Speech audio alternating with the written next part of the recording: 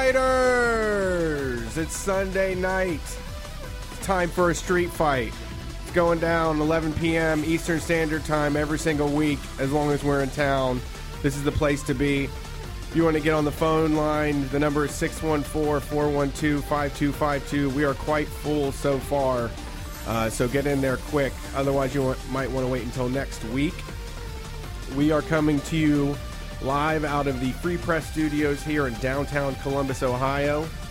92.7 or 98.3 on that radio dial. We are WCRS-FM Community Radio. It's the best you can get. It's WCRS. Check out WCRSFM.org if you want to just listen to the show and you don't feel like calling in. You can stream it live from the main page. You can also check out the other programs that we have available by just going to the Programs tab on WCRSFM.org. My name is Brett Payne. My co-host is Brian Quinby. We've been doing this for 7 years now.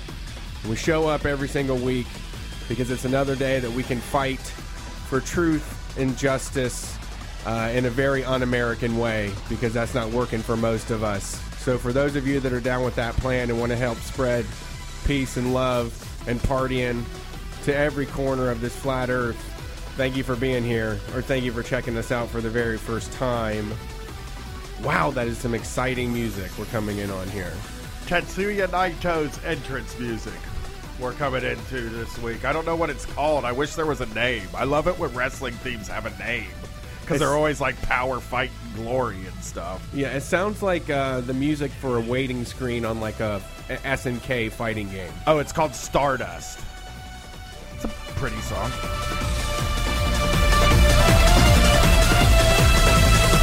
Tranquilo.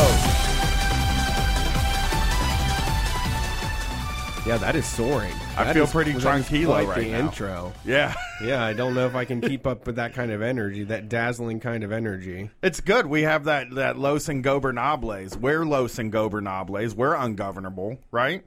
That's the plan. That's me and you. We're the most ungovernable radio show on the radio. We play Los Ingobernables theme. It's perfect. It's perfect. How are you doing today? So far, so good. Working all day on Patreon rewards that are super late.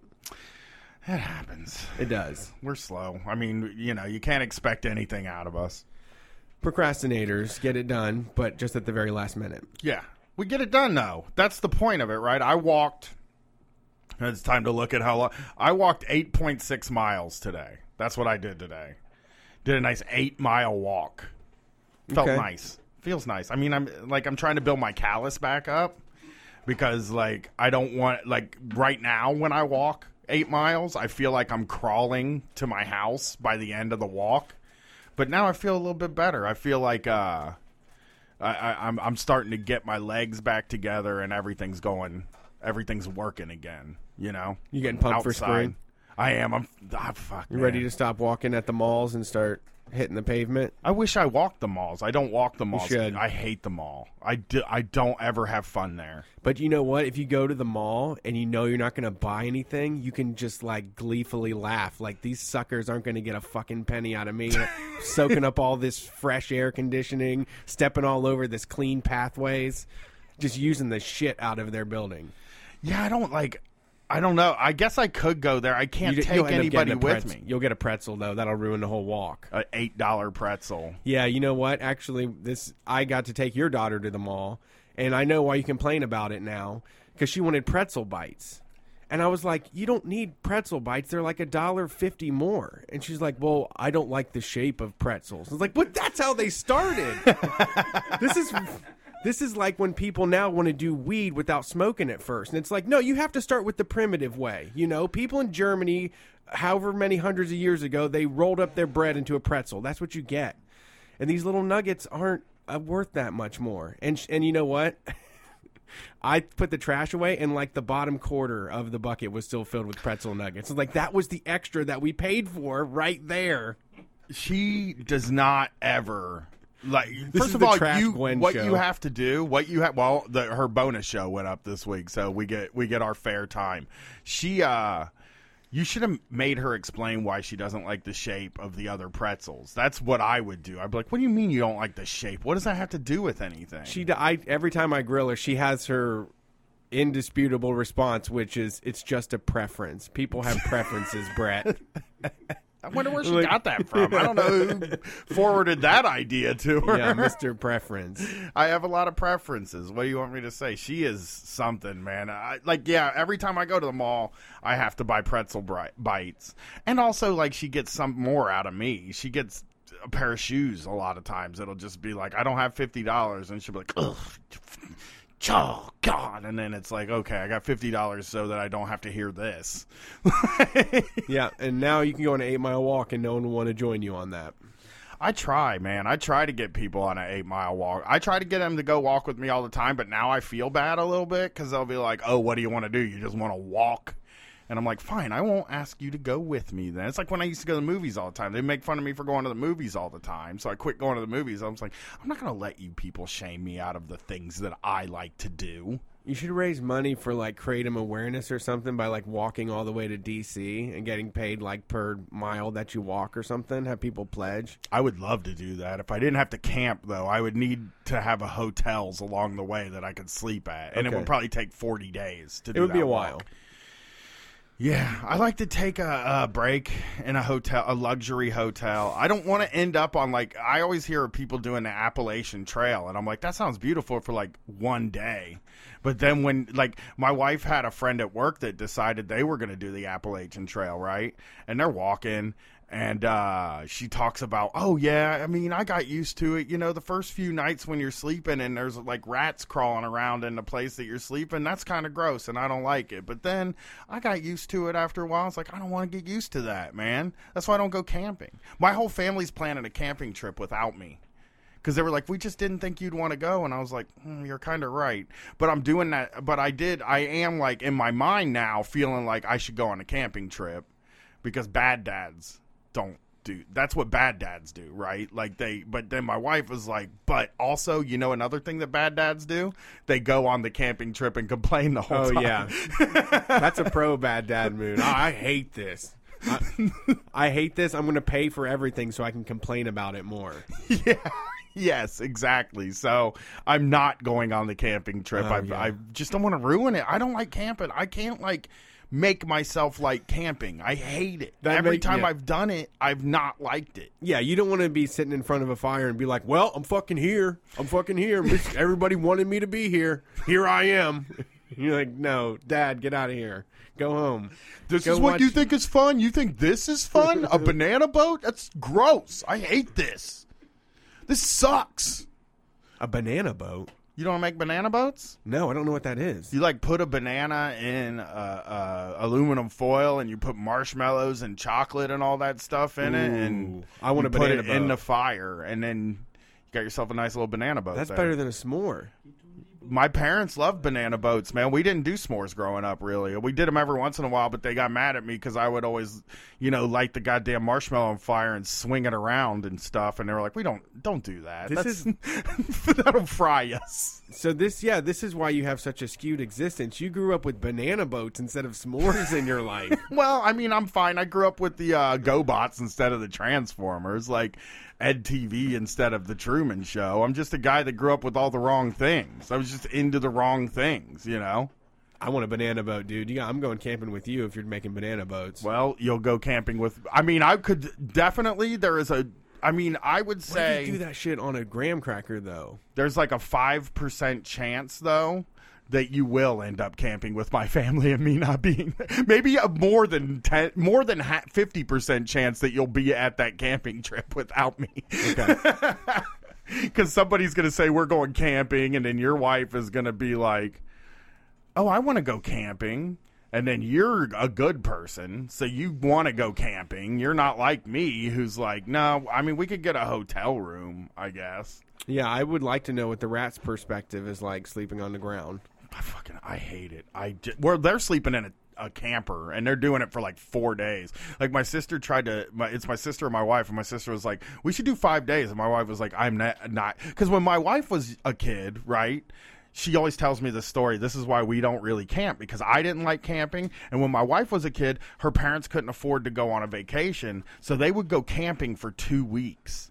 And like 2 weeks of camping when you're a teenager is just, during the summer, away from all your friends. She just was like, it's all bad memories. I just have bad memories of camping. And that's how I feel too. I would go camping and we would get there and my stepmom would just be yelling at everybody for like an hour while we set everything up. And then we would all just kind of go away and then come back and then be like, all right, it's time to go to sleep. And then we'd go to sleep. That was all the camping. Wow. And you know me, I don't swim. I don't fish. I don't do anything, man. I'm a very boring person. I can't help it. I do this podcast. I smoke weed. I watch wrestling. I will travel to go to wrestling. So I guess that's something that I do. But it's just like, I don't know, man. What if we could put you like in a wrestling camp or something? Would that maybe I wouldn't grease go. the wheels? I wouldn't go. If I went to camp and they were like, we're going to have professional wrestling there, I'd be like, can I leave and get a hotel room and come back the next day and not do the camping part? I mean, that's already we had talked about doing the Gathering of the Juggalos for probably the whole 7 years we've been doing this podcast, and this year we're finally going because it's a half hour away from our house, and we can go home and go to sleep every night. Right. So here it is. Slit each banana lengthwise, but not all the way through. Leave the skin on. Put 1 to 2 tablespoons each of the marshmallows and chocolate chips in the slit. Sprinkle lightly with brown sugar. Wrap tightly in foil, being sure the seal ends, and place on the grill over a campfire or coals. You can also toss some marshmallows in there. Put some marshmallows in it and let it cook. And it takes about 7 minutes. You got yourself a nice banana boat. I'm excited. Thank you for that. Even though you hate camping so much, you gave us all a very good camping treat. I don't know if a warm banana is a good treat. Like any temperature banana. That sounds so gross to me. Warm banana. I ate one. It was fine. I love it. Just on the panini press, I used to make them all the time in the middle of the night. Peanut butter, banana, and honey on the bread. Butter both sides. Put it in the panini. That's a treat. I mean, I think most people knew about it. It's not a rare camping treat. Maybe you didn't camp as much as I did growing up. Yeah, I didn't. I did some. I hated it. Ugh. The only thing I didn't like was the oatmeal. You can only have oatmeal for breakfast, and I always hated that. I thought that was shitty. We just had the same ass cereal we ate at home. We would just bring milk and cereal. I had lots of fun. It's because you can do all kinds of dangerous shit in the woods. Not with your parents. My parents weren't into that. And we didn't go to the woods. We went to campgrounds, dude, it was basically like staying in a trailer park for however long, but we were intense and everybody else was in these really sweet RVs. It was just very not my style. It was like, if I had been in an RV, I probably would have enjoyed it, because I get to sleep in a bed with air conditioning and a Super Nintendo.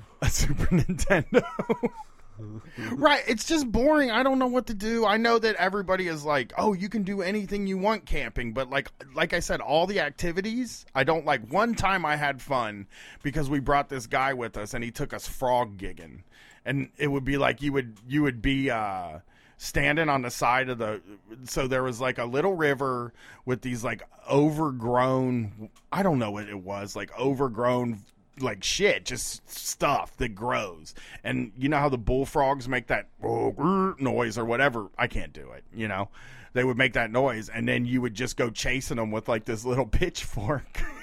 And then we only caught 2 over like 4 hours, but we were out in the middle of the night, and then the next day this dude made us frog legs, and they were pretty good. And it was just like, that was a good experience. But other than that, it was like, I didn't have a fishing pole, so I couldn't really fish.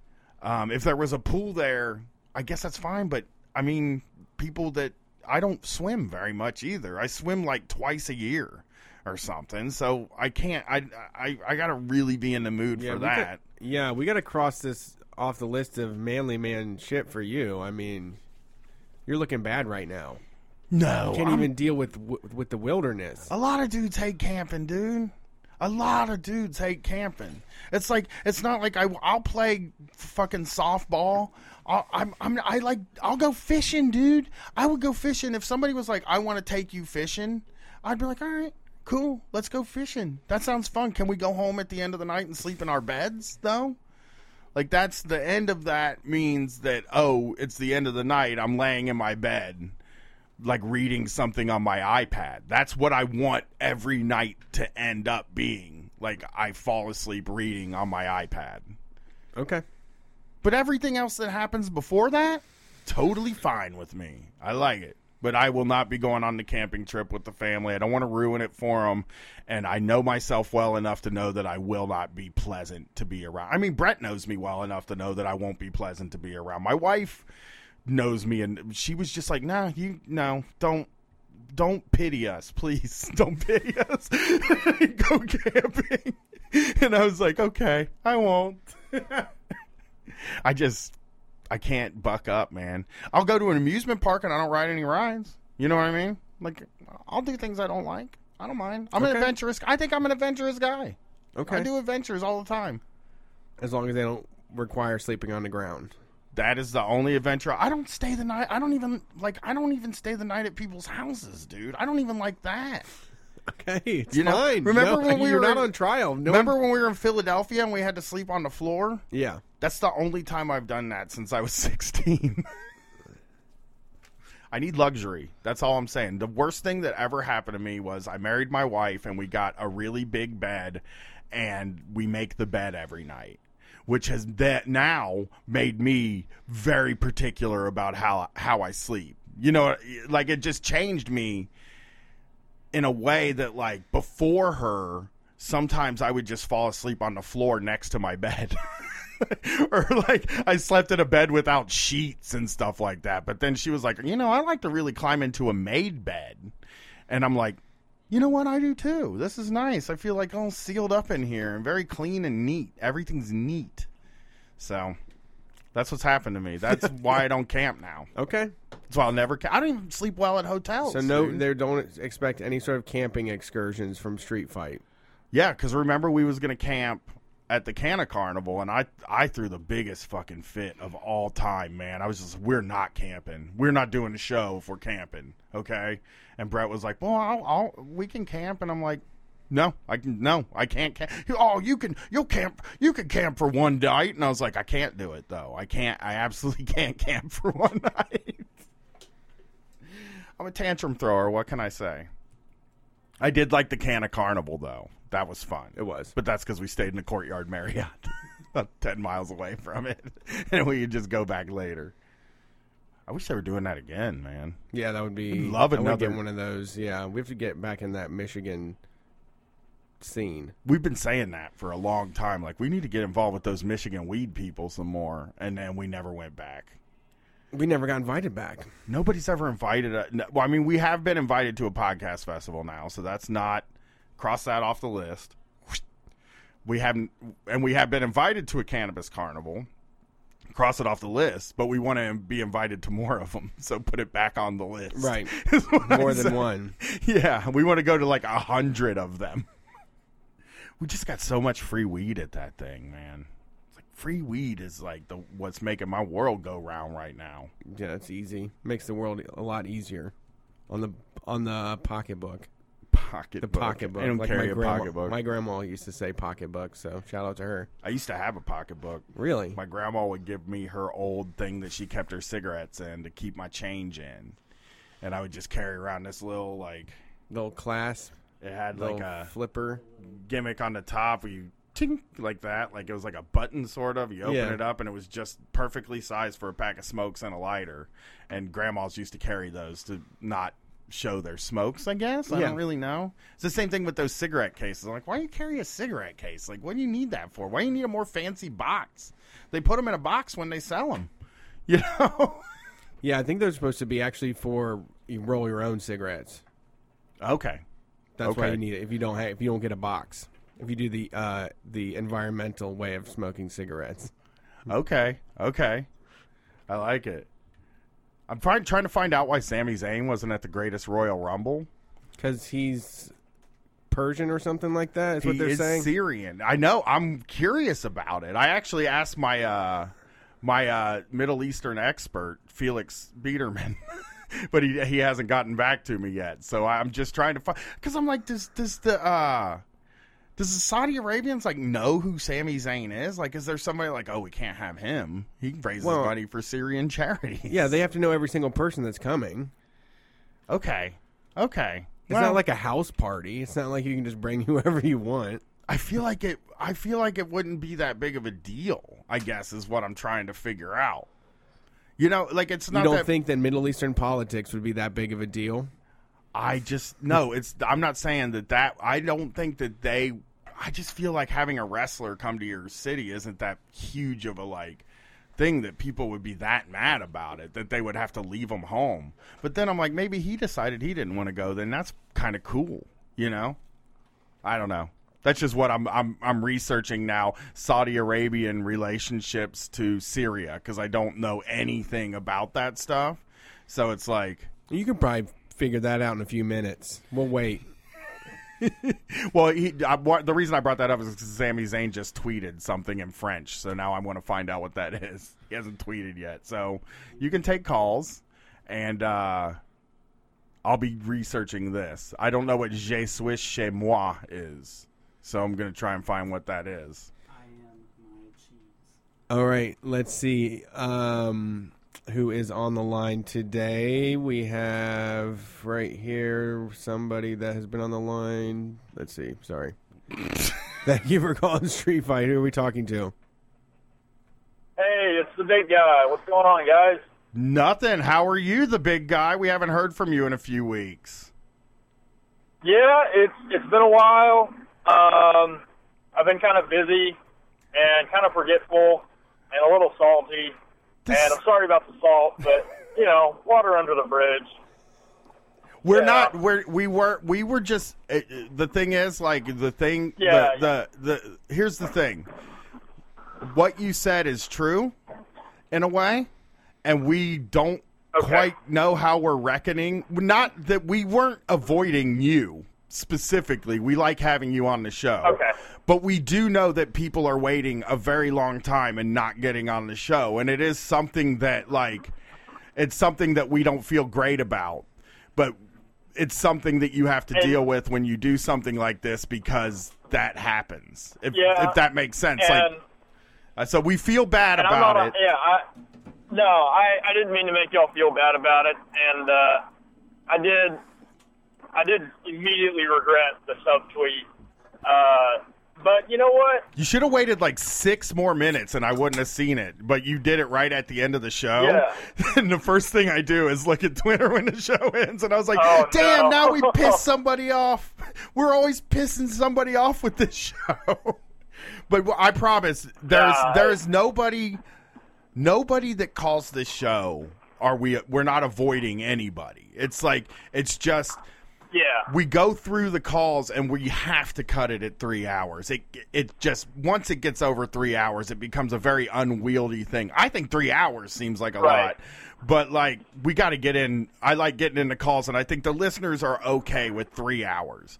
But once you start breaking 3 hours, you're doing, that's longer than the goddamn Super Bowl at that point. Yeah. And I was just feeling insecure, and, buddy, that's how I feel. We all got to deal with our own. We all got to deal with our insecurities in healthier ways. But so instead of talking about that, what is going on with you? We haven't heard from you since before New York, and at that time you were working. You gave us the heads up that sweeping the parking lot is the best job in the world, and I remember that you were going for a janitor job, and I'd like to know if you got that job. Well, I've moved on from the parking lot sweeping. I'm just going to name drop them because this is a fucking shitty company. If you ever go to Taco Casa, firebomb or if you ever go to Texas, firebomb a Taco Casa. The police can, report that to the police. I don't give a shit. Taco Casa. Have you heard of that one, Brett? Taco Casa. Is that the one you thought it was? No, I was thinking it was Taco Cabana. Same thing, right? That's No, yeah, I mean, a little different, but they probably treat their workers just as shilly. What'd you do? So how did it end, if you don't mind me asking? Well, I'm glad I pissed them off a little bit. I got a phone call. I was taking a sick day. Because I had a real bad clogged up ear and I couldn't hear anything.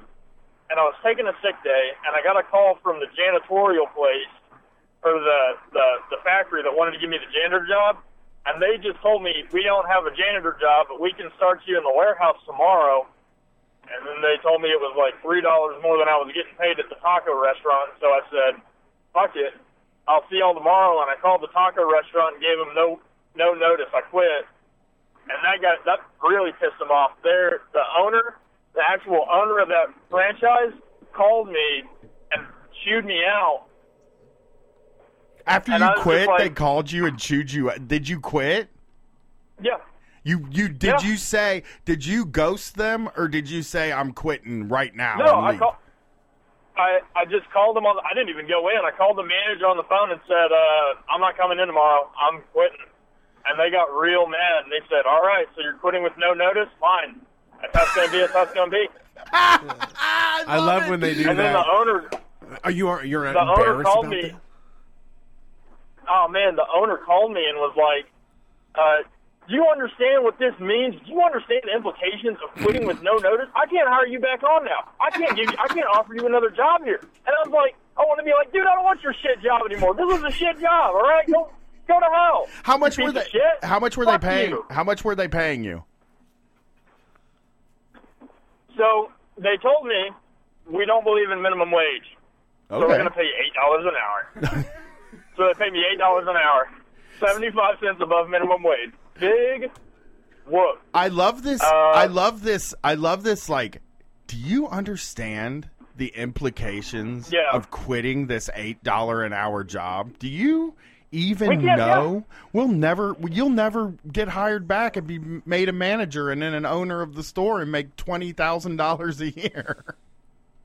You'll never know the sweet taste of wearing a black uniform and working the fry at 6 a.m. You'll never know that because that's a manager job only, and you're not getting hired back on here.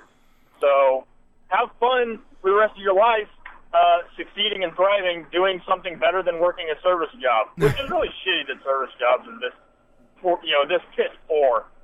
But I moved on. You're allowed to be mad at service like- jobs. They Yeah. they generally Service suck. job bosses.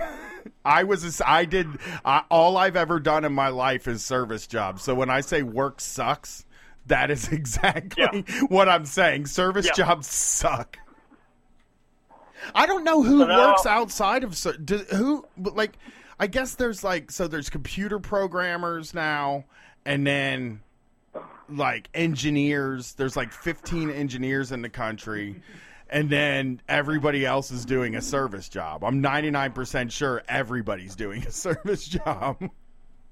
I mean, I'm working in a pretty big factory. There's a lot of people on production side. I wouldn't necessarily consider that service. No, it's not. It's not. But that's you don't hard have to deal with work. customers. So what are you doing in It's hard labor. Are you loading trucks? No, I'm not. Well, yeah, I guess I'm loading trucks. I take products, I put them in shipping boxes and put them on the truck. It's a whole top to bottom thing.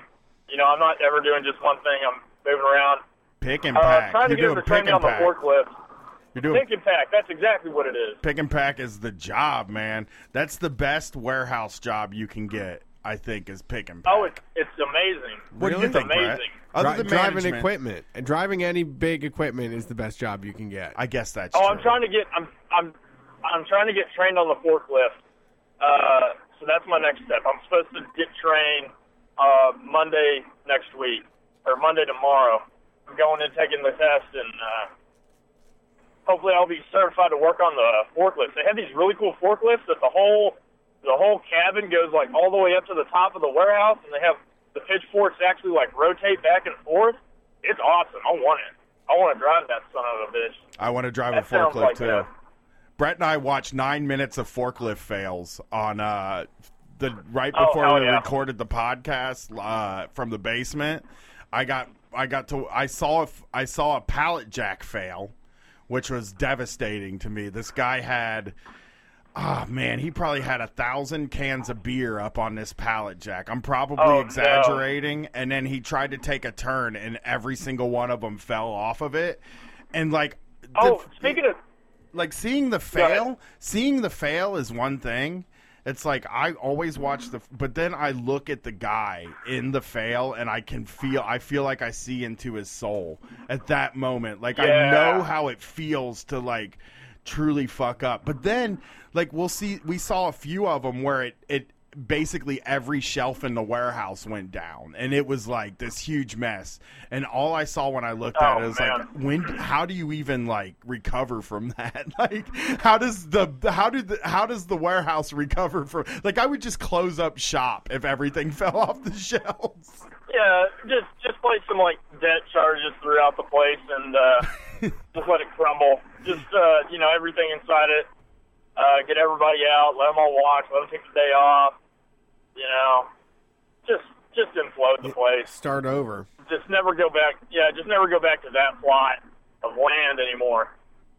Yeah. But speaking of forklifts and beers, I was actually being courted by a warehouse in my hometown that was a beer distribution center, and they wanted to like train me to drive a forklift around with pallets full of beer and load them on trucks. And it sounded like a pretty good deal.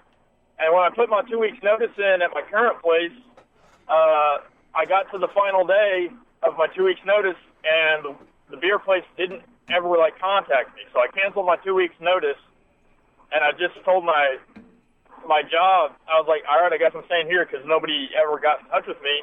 And then the next Monday, the beer place calls me and says, hey, where are you? You're supposed to start today. And I was like, what the fuck are you talking about, motherfucker?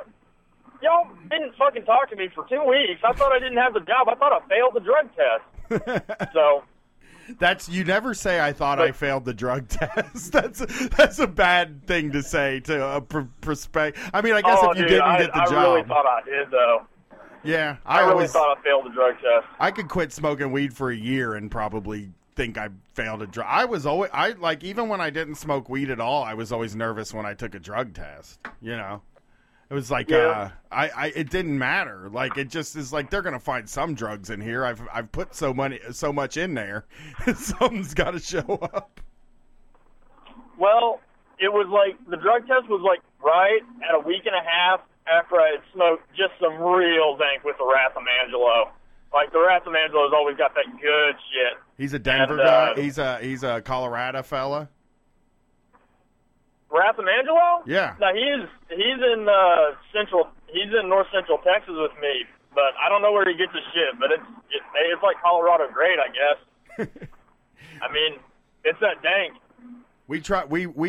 He found us in New Orleans, but we were on mushrooms at a wrestling show, so it was like kind of hard to keep us. It was kind of hard to keep our attention for any other person. A bunch of people found us at this show, but it was like, you guys found us at the exact wrong place. Yeah. We weren't in our right minds, and we were watching wrestling. We were so excited to be watching wrestling, and it was like we were tripping. Brett had been drinking and smoking weed all day, and it was just like... Oh, yikes. And I was wasted. Like, I actually started watching wrestling at 3 p.m., and when I think we ran into him at like 1:30 in the morning. And I was like, I feel real bad about, like...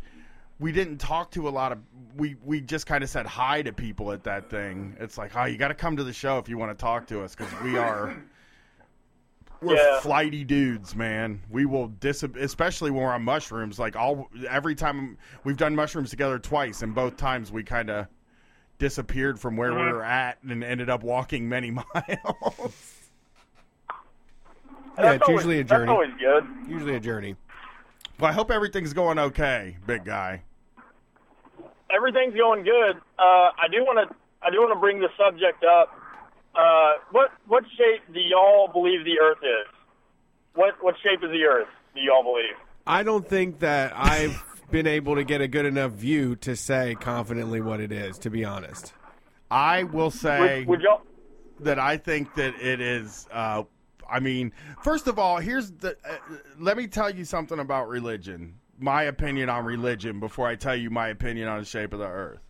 I don't give a shit if there's a God, is what I'm saying. Like, that's my opinion on religion. I'm not an atheist. I'm not Christian. I'm not Catholic. I'm not agnostic.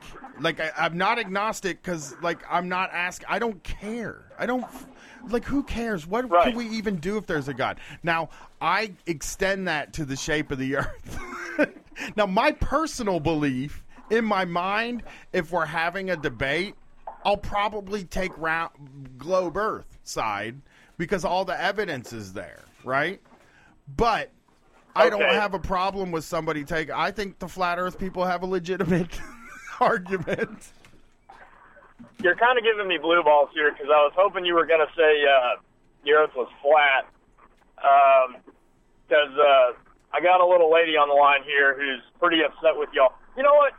My girlfriend called in this week. I may have made the mistake of showing her your show, and y'all said something about the flat Earth, and she got real mad about that.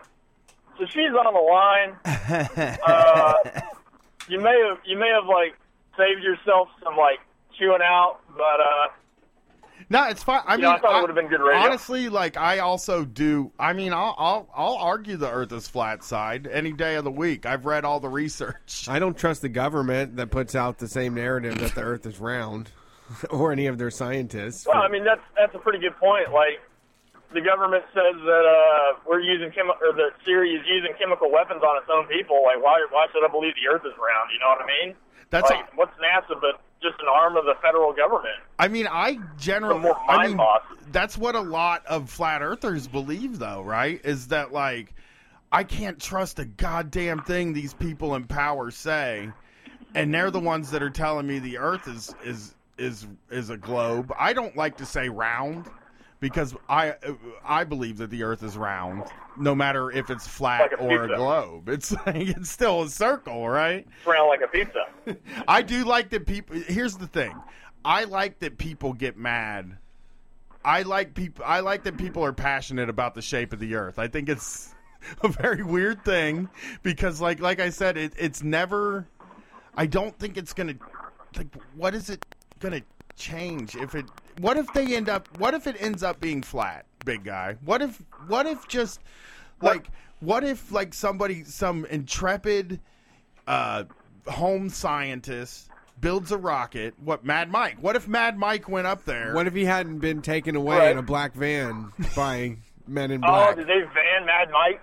I don't know where he's been. I don't know where else he's at. Big guy. Mad Mike went up and he went to look at the shape of the Earth. He came down, he was injured, and nobody's heard what he saw. Like, he hasn't come out and been like, this is what I saw. And that's interesting to me. Here's what I think is one possibility.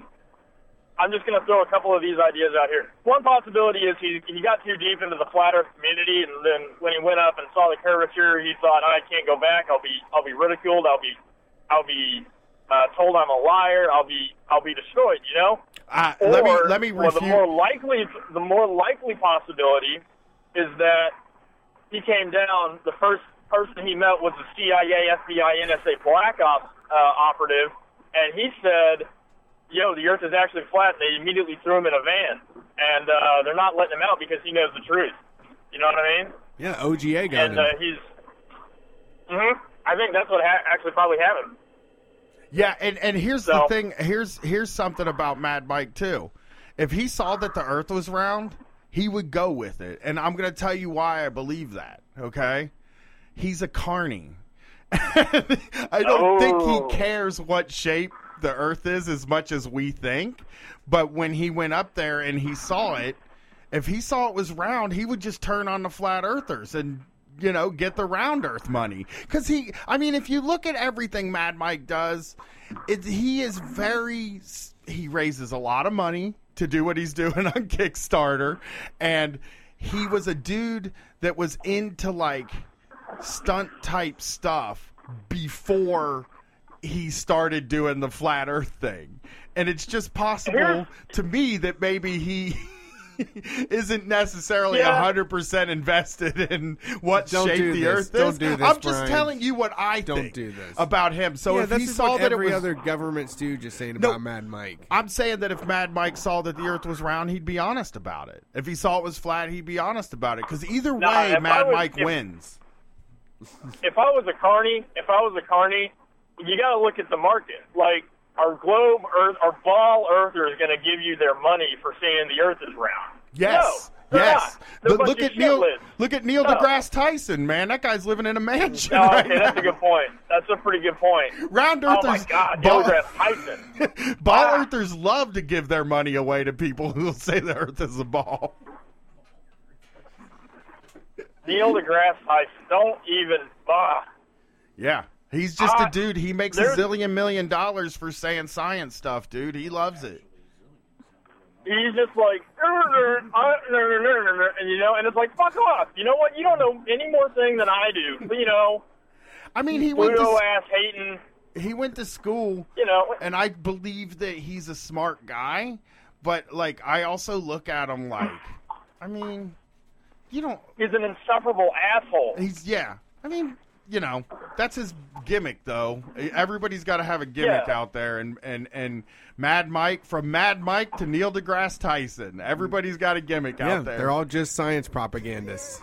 same. They're team. all the same. Yeah. They're all the same. Mad Mike, Neil deGrasse Tyson, Bill Gates. Oh, dude, I'm thinking of the music video for "Know Your Enemy" by Rage Against the Machine. But instead of like Bush and Gore, it's Mad Mike and Neil deGrasse Tyson. I love it.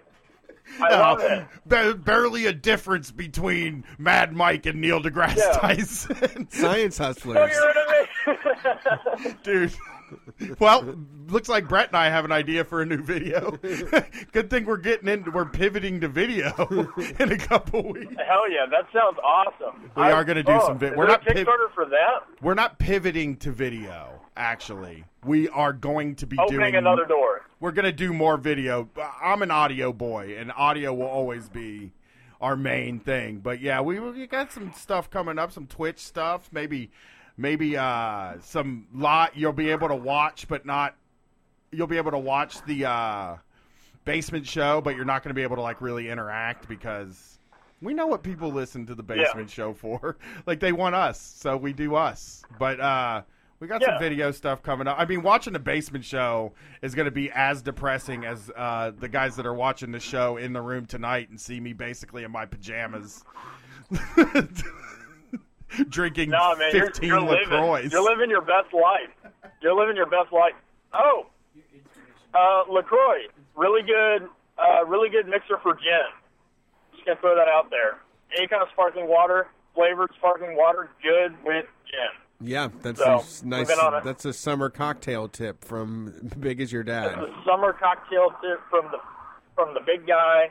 The big guy To would you. drinks gin straight, though. I get the impression that you also drink gin without bubbly water in it. Oh, most often, yes. But some of us who may be on the line and don't like to drink straight liquor because they're babies want to have a little mixer or chaser. So Some people are talking about my fancy. girlfriend. My wife won't even drink wine without LaCroix in it now. Like, she puts LaCroix in everything. Ooh, Spritzers, baby. Spritzers. that sounds. I was gonna say like that sounds kind of weird, but now I'm thinking about it like that's kind of like a champagne kind of situation. That could be pretty good. I It's want by also- the end of this summer for the big guy to be just strictly drinking wine spritzers. Well, they're also great for Yeah. all day long. Because like if you burn through a bottle of wine like before noon, then it's going to be a shitty day. I mean, so many people know what? drink there's like wine is to me as a non-drinker, wine feels like water to me because of the way that the people around me drink it. Like it doesn't feel like they all get really drunk. Brett will drink a bottle of wine while we're recording a podcast. Like in an hour. Wine's really easy to drink. I Yeah. guess, man. Easier than beer. I used to watch these guys drink 30 packs of beer every day. And these wine people who are like, the thing about wine people is Yeah. they do feel better than the guy that drinks a 30-pack of light beer a day. You know what I mean? Like, they're Yeah. like, no, I'm You just just got drinking less 3 fluid bottles of going wine. through I'm just drinking 3 bottles of the $12.99 big bottle of wine. That's all I'm doing. I just drank a box of Less wine today. carbonation, less sugar overall. Less fluid. Period. Like I mean, It's probably better to drink a bunch of wine than it is to drink a bunch of beer. Antioxidants. That's why I go whole hog and just drink a bunch of liquor. You know. Oh man, Yeah. we'll put some work in on a handle this weekend. But Well, big guy, it's great to hear from you. I know you got us in trouble now. We're going to get yelled at for being flat earthers, but we can handle it. We're big boys. We're a couple of big, strong Big boys. boys that don't ride. One of us doesn't ride roller coasters or camp, but we're still big, strong boys. yeah, definitely. I don't like roller coasters. I mean, I ride them because I'm not a little baby. But Oh my God! I thought he was on my side for this one. I thought we finally got somebody that was like, I don't like. Actually, I'm going to tell you people this right now.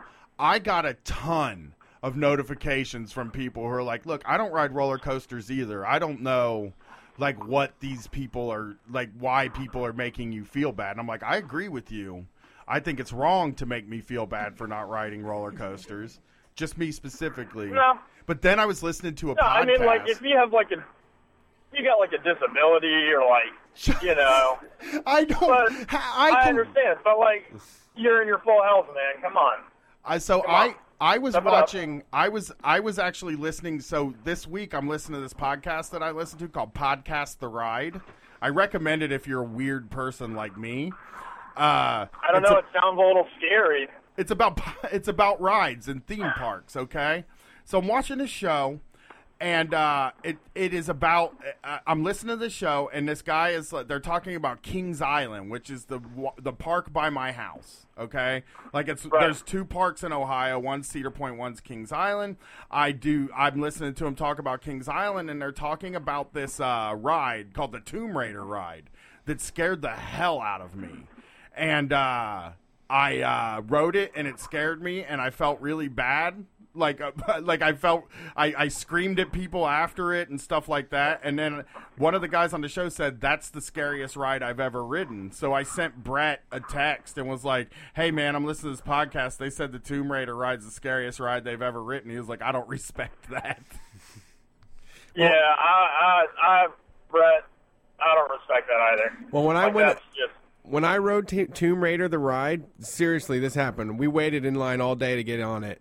It was so boring that when I walked past the line and I said, "Get out of line, everybody! It's a terrible ride." I was like, "It's really not very drag 'em. exciting." How dare you? drag them. It's scary, okay? No, hey, that's what Yelp used to be. Yelp used to be walking out of someplace and yelling at the line and being like, "Don't go in there. It's shit." You know, he was doing them a service. That was emotional labor. Don't go in there. It It's sucks. That would be fun. People should do that at the movies more, but now we've gotten into this thing where, like, you can't say spoilers. But I do remember back when I was younger, if you went to a movie on opening night, the people that just saw it would walk out and be like, that movie fucking sucked. And you'd be like, oh, shit. Now, you'd have at least a chance, you know? Can I talk about spoilers for a second? This is kind of like my pet peeve that I really hate. But everybody's really obsessed with, like, spoiling these movies. And it's like, I get it. Like, some movies are like, you don't want to spoil The Sixth Sense. Because, like, there's a big twist ending. And, like, you need to feel that. But, like, Infinity War? What's the big twist in Infinity War? I can The good tell guys you. fucking win? I can tell you, but you'd hate it. So Tell me. I don't give a shit. I Stay on can't. here. I'm not I'm going to not watch allowed. this fucking garbage movie. I'm not... I will never. Spoil No, it. well, they're the only movies with an ending that's kind of. I don't know. I can't do it. But thank you for calling, big guy. We got Yeah, to all right, get yeah. more callers in. But I appreciate you calling. I'm just going to tell you that the end of Infinity War it's important that people don't know. But I will say that Oh, no. that the tickets should be half priced for that movie. That's my take on Infinity War. Okay. Before I say this, I have to qualify that I do support cutting ticket prices to half price, but not spoiling Infinity War. Fuck you, okay? It's bullshit. It's a Marvel movie. I'm a sweet guy. I don't want to ruin it for people. Spoil it on the air. I can't or do retire, that. I bitch. can't do that. I'm too nice. I'm too nice to do that. I don't have it in my heart to, like, spoil something that people feel so strongly about, I don't have it. I don't have it, Brad. Yeah. I would have done 10 years ago. I would have done it, but now I can't do it. I'm too nice. Well, thanks for calling, big guy. It's good to hear from you again. Yep. Brett, I'm not going to spoil Infinity War for anybody, but if we take our break later and you guys both, if the three of you want to know what happens at the end of Infinity War, I already spoiled it for Brett. He didn't care. It's already been spoiled for me. But I'll spoil it for you guys too. I saw it on opening night, the first showing, so it wasn't spoiled for me. Yeah, I don't like. I would have to say I don't like spoilers. I think it's kind of shitty if you know it's a public place and someone. It's exciting to. It is exciting not to know. You know? I mean, that's kind of the cool thing about going to movies is that you're along for the ride.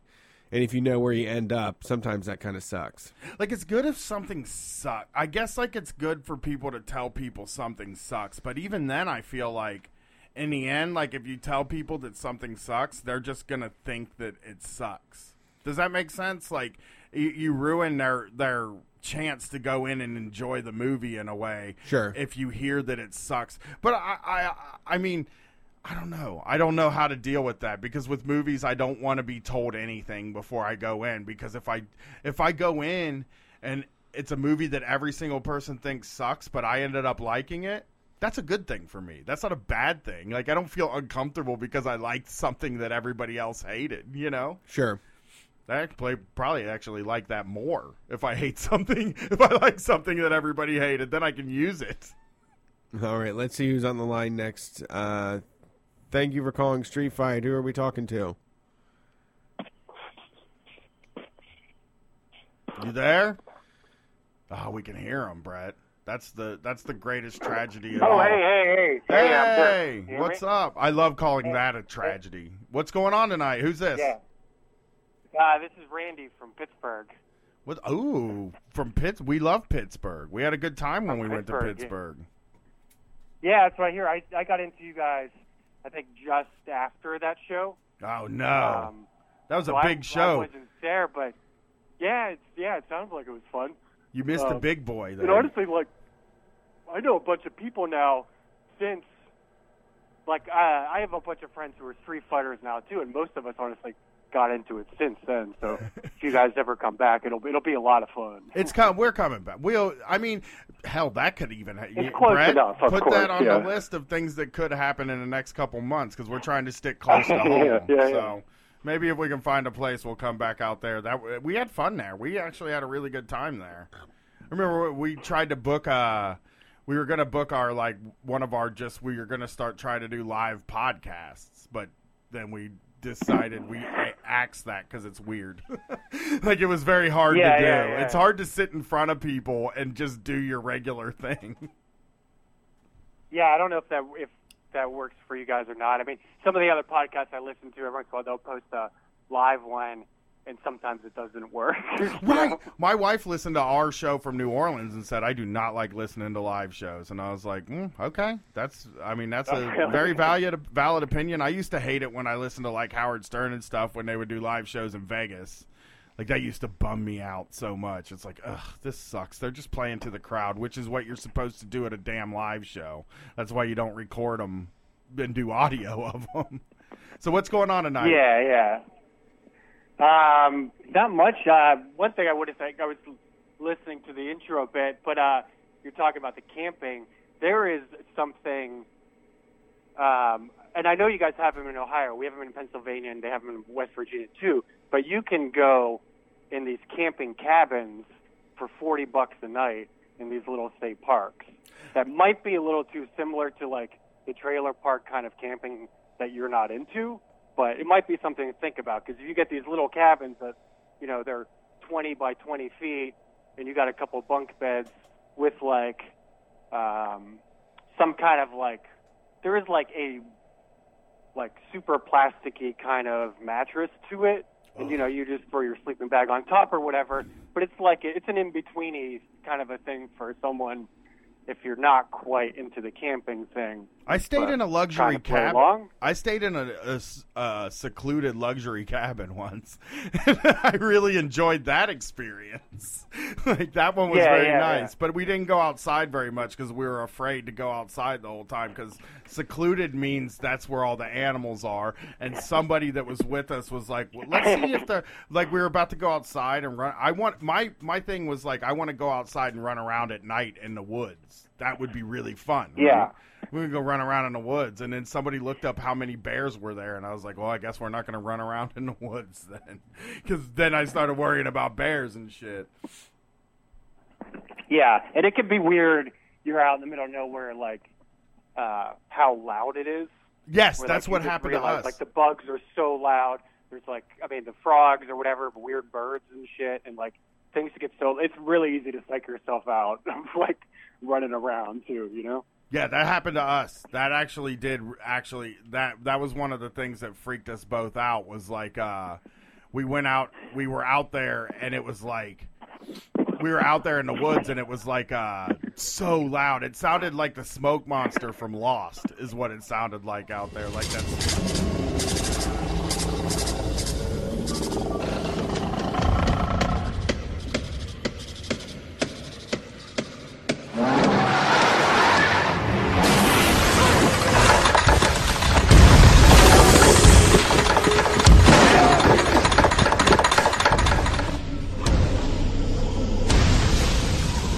I don't know if even people have watched Lost. Like, I think we might be past that, like, generation, but it sounded like that. But, yeah. I guess I'm vaguely familiar with Lost just from when it was on, but I never actually, like, watched it. I enjoyed it, so I'm going to tell you to watch it. It's good. No spoilers, though. Yeah. Yeah. I promise not to spoil Lost. No, yeah. I think that should be easy enough for people to find if they are looking for that. I guess you could probably still be avoiding Lost spoilers now. I don't know. Think I even understand at the end as much as like was the people are like they were all dead, and then like so you'll be like, oh, they were all dead, and then somebody will be like, no, that's not what happened. If you think that, you're stupid. And I'm like, then I don't know what happened. I thought they were all dead. That's what I assumed. I don't really know what happened at the end. Then I must be fucking weird. So, well, yeah, I was calling in with. I got a couple work stories or work situations. I'll be into sharing. I'll give you a choice just not to go on, but one is either I worked at Jimmy John's a couple years ago, or now I'm a contractor at like a tech company. What happened to Jimmy John's? I'm very curious about Jimmy John's at all times. Yeah, for sure. And honestly, when I started listening to you guys, whatever, like 6 months ago or so, that was popping up a lot. And it still pops up. I've been wanting to call in with the Jimmy John's stories for a while. I feel like Jimmy John's is the most hated sandwich restaurant on the left. Would you agree with that, Brett? Yeah, I don't know if people. None of them are aggressively bad the way that Jimmy John's is. It is. I mean, when I honestly. Maybe the reason it comes up so much on Street Fight is because when I was radicalizing, people were really mad at Jimmy John's all the time. So, like, that's just something that got me into it. So, what was it like at Jimmy John's? Well, it was weird. So this was like, I guess I worked there for 11 months, so like almost a year, and that was like up until about like 2 years ago. So I just like needed a job, like I was working with my buddy for him in his garage, and that wasn't working out. And I was like, F it. I just need a job. Like, I ride a bicycle all the time. Like, I know I can do this. Oh, you were delivering? You were delivering on a bike? Oh, holy shit. Yeah. Okay, yeah.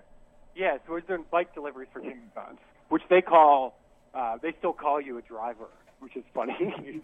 So, like, they'll be like, yeah, we got like 4 drivers on, like, we're ready to go, like, on the shift. But it's like, like 4 dudes with bicycles.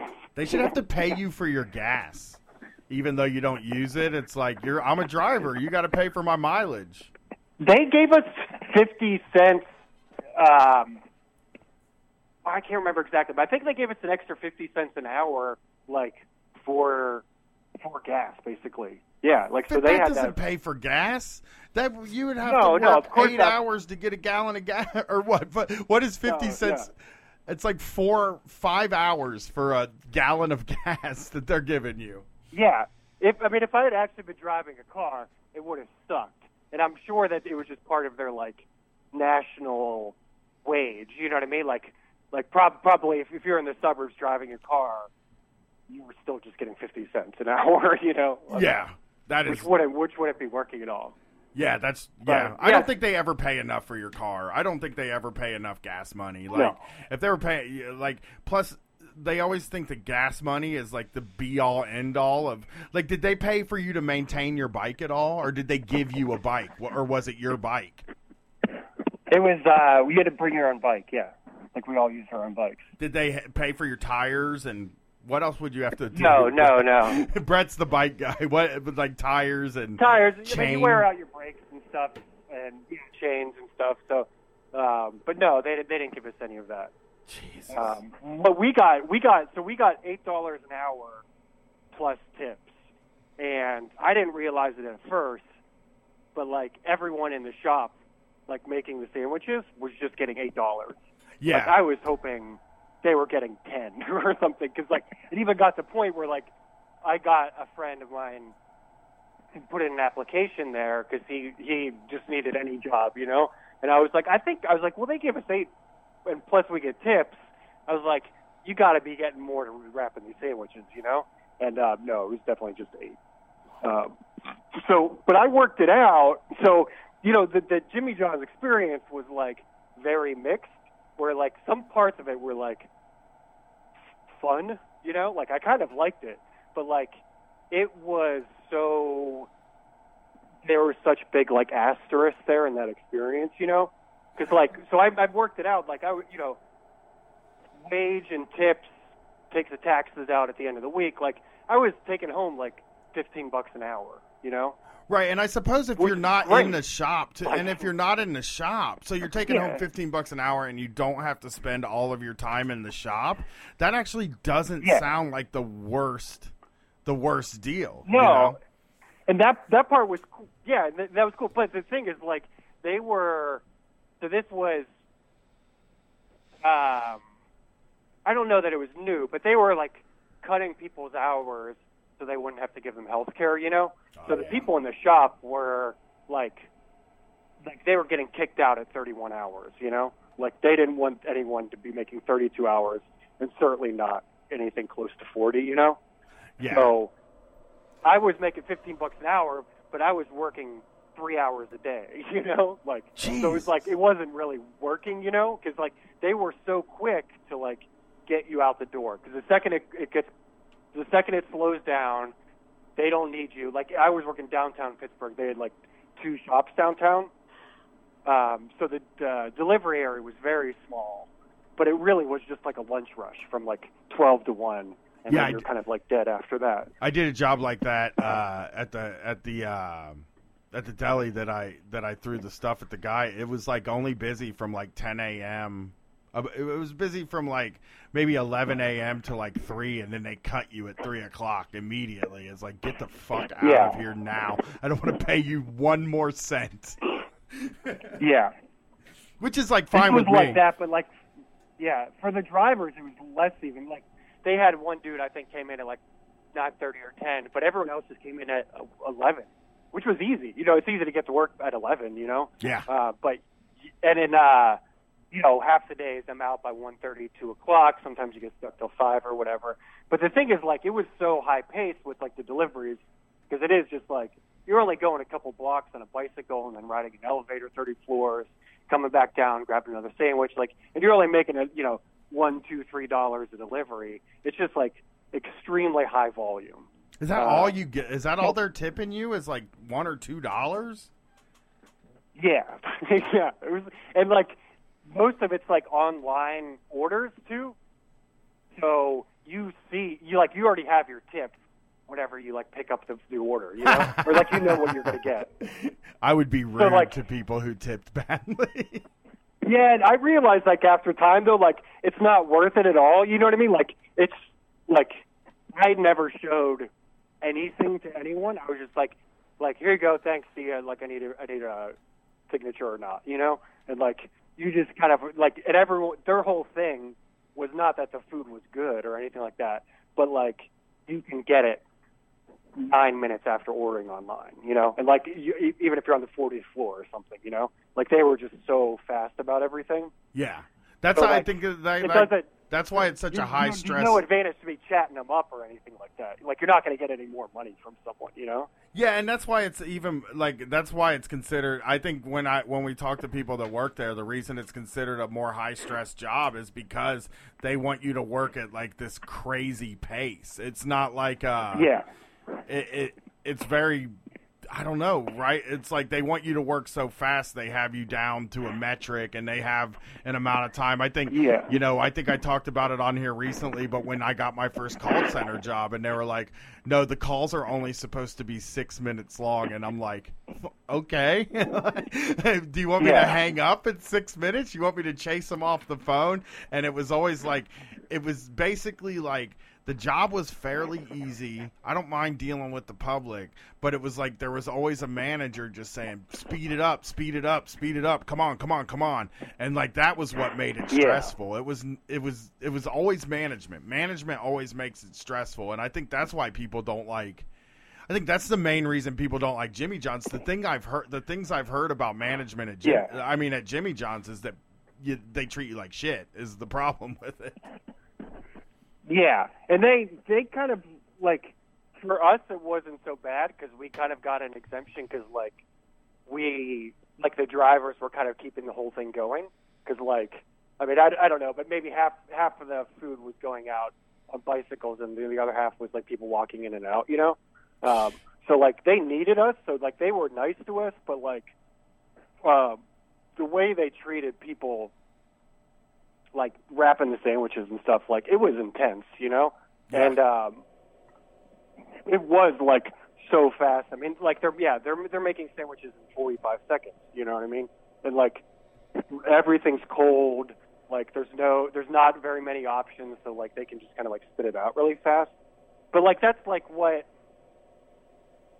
people wanted, you know what I mean? Like it was like what like they were known for being fast, not that the food was good, you know? Yeah, that's so true. Like, but it was like so intense for us that like, yeah, it's 1:30 and the manager's like, hey, do you want to get out of here? You're like, hell yeah, I'll get out of here. Like, well, you got to go scrub the floor and then you're out of here. And then, you know, as I said, like I was making a decent wage, but I was working so few hours, like it wasn't cutting it for me. And like, you know, I worked 3 days a week there, because I knew that's like all I could handle without like losing my mind.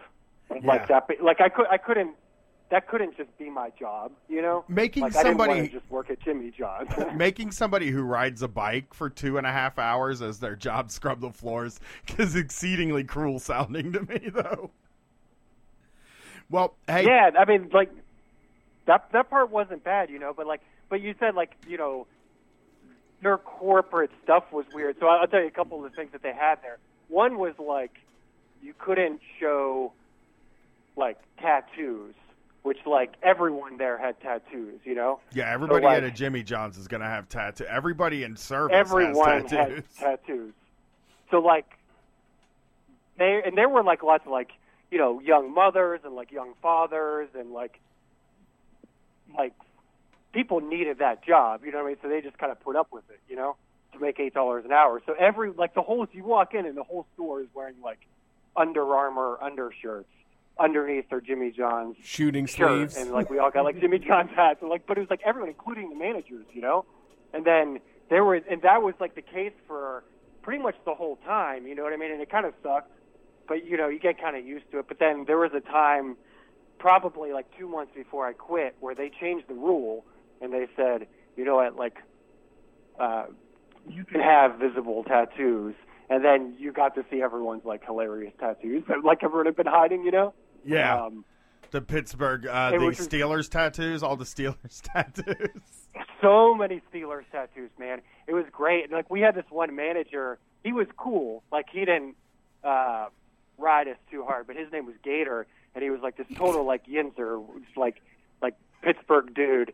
and he was like a dude who like he looked like he was like about like 55, 60, but he was like 40, 45, and when he didn't have to cover over his tattoos, it was awesome because he had these like real cool like dragons and snakes and like flames and stuff, and everyone was just like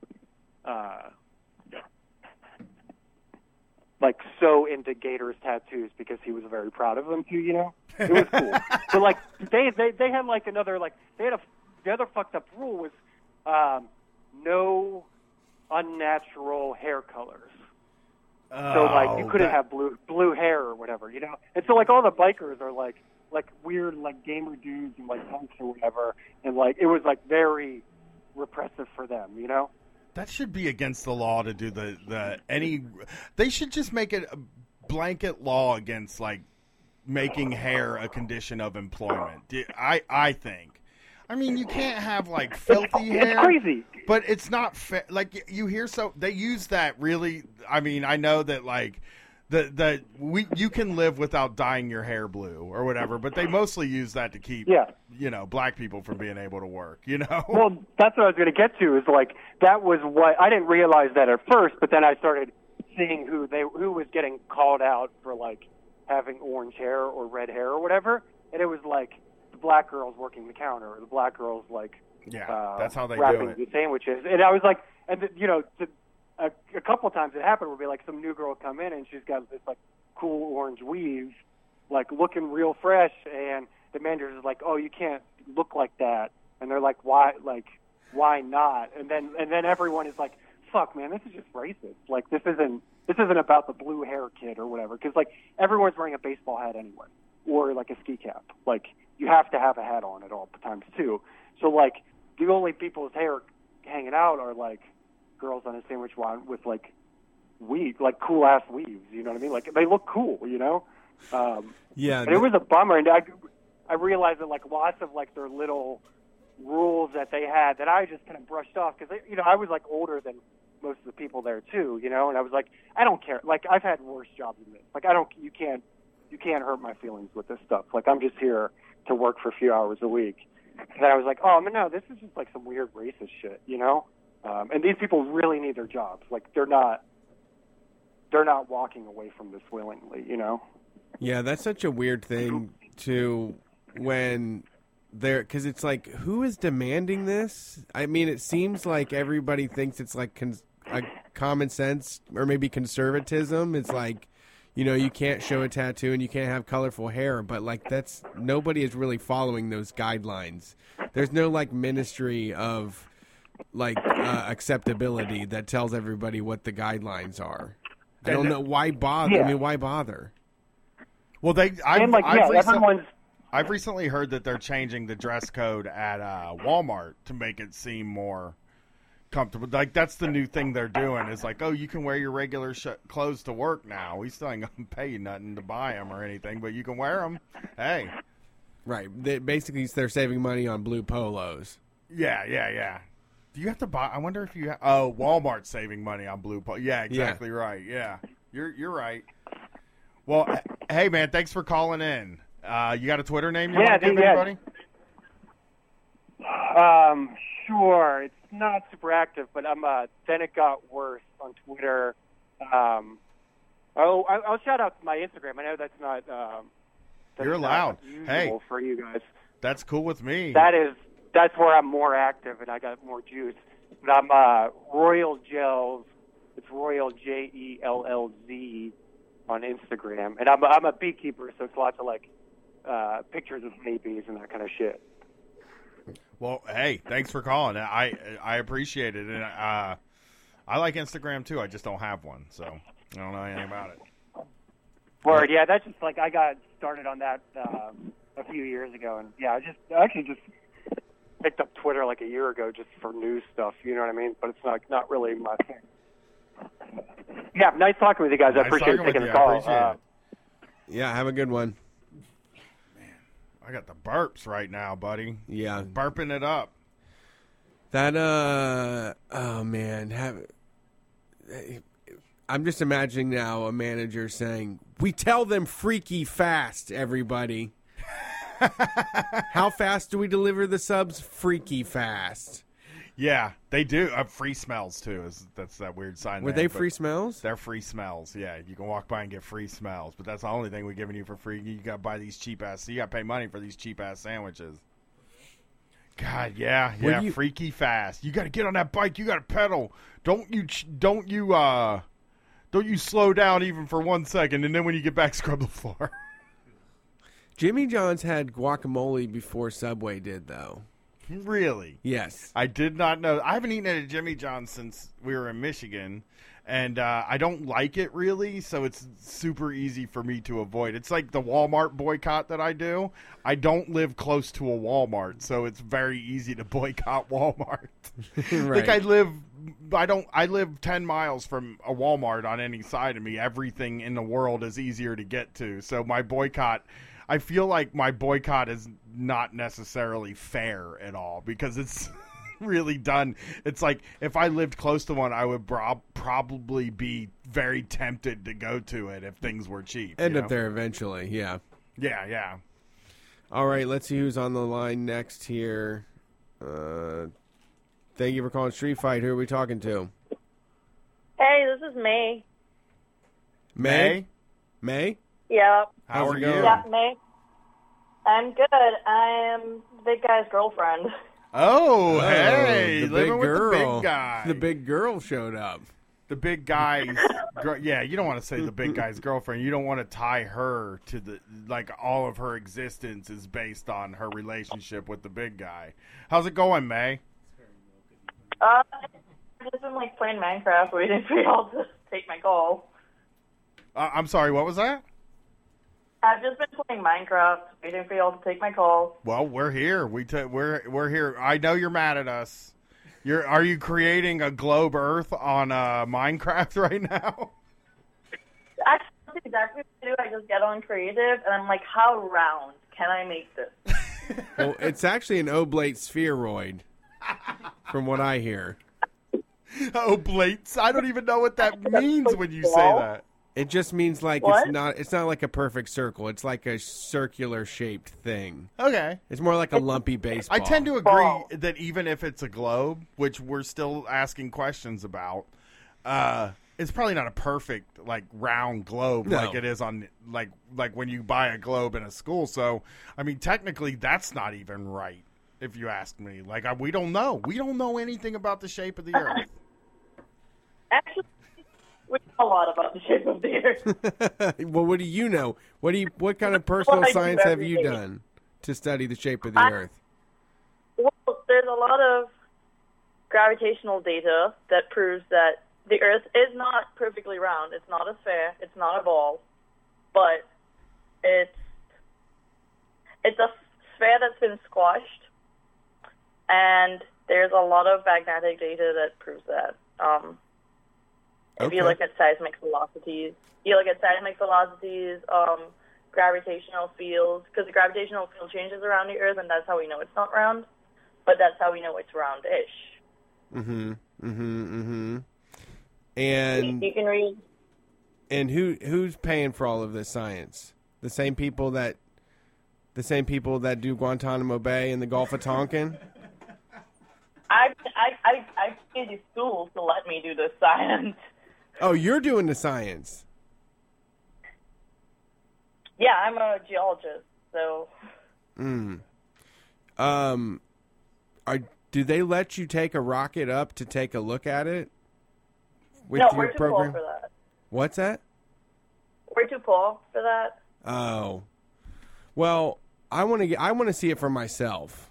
That's just I just can't trust this street level thing. Like people are just saying, what they think about it. I got to see it myself. I mean, I can send you all the papers. They'll be terribly boring to read. Yeah, I don't want to do that either. But no, I'm willing. I mean, I'm willing. I'm just saying we need to teach the controversy a little bit, and talk about where systems of knowledge come from. It comes from the numbers. Right. Okay, I believe you. I believe that there's paperwork that backs up what you say, but I've got some pretty good memes to back up me. I mean, I've got a Nigerian prince who will give you money for saying the Earth is flat. No. Really? Can you get me in? Yeah, no, I'll send him your email, and he will give you his wealth of gold that he's inherited just for you. Well, this is my lucky day then. So now that you've proven the Earth is round, what changes? What changes is that there's one less dumb person running around saying the Earth is flat and getting me angry. You can't make me smart. There's nothing you can do to force me to be smart. The Brett Payne take right there. That is perfect. Put that on a T-shirt. Bye. I'm sorry, what was that? I mean, I guess I can't make you smart. You'll never make me smart either. You're doing a great job, though. You're making a great attempt. I try my best. What else? Oh, I also have to defend myself. I do drink liquor straight. Okay. What kind of That liquor? was mostly rum. That's a hard one. 151? Mostly rum. Do you drink the 151, though, or do you drink, like, good rum? No, I drink, like, Ron Rio. Ron Rio. I'm looking it up.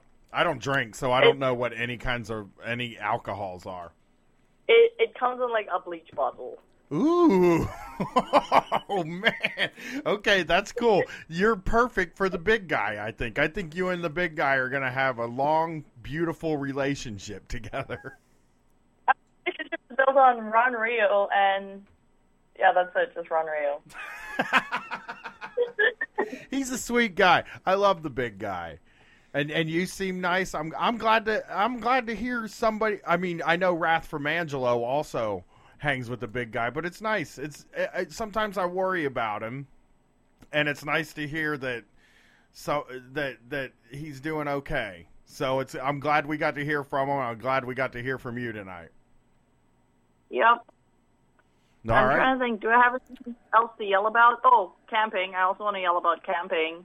How was bad it triggered. sucks? You want to tell Brett how bad it sucks? So bad. Camping is the worst thing on the planet.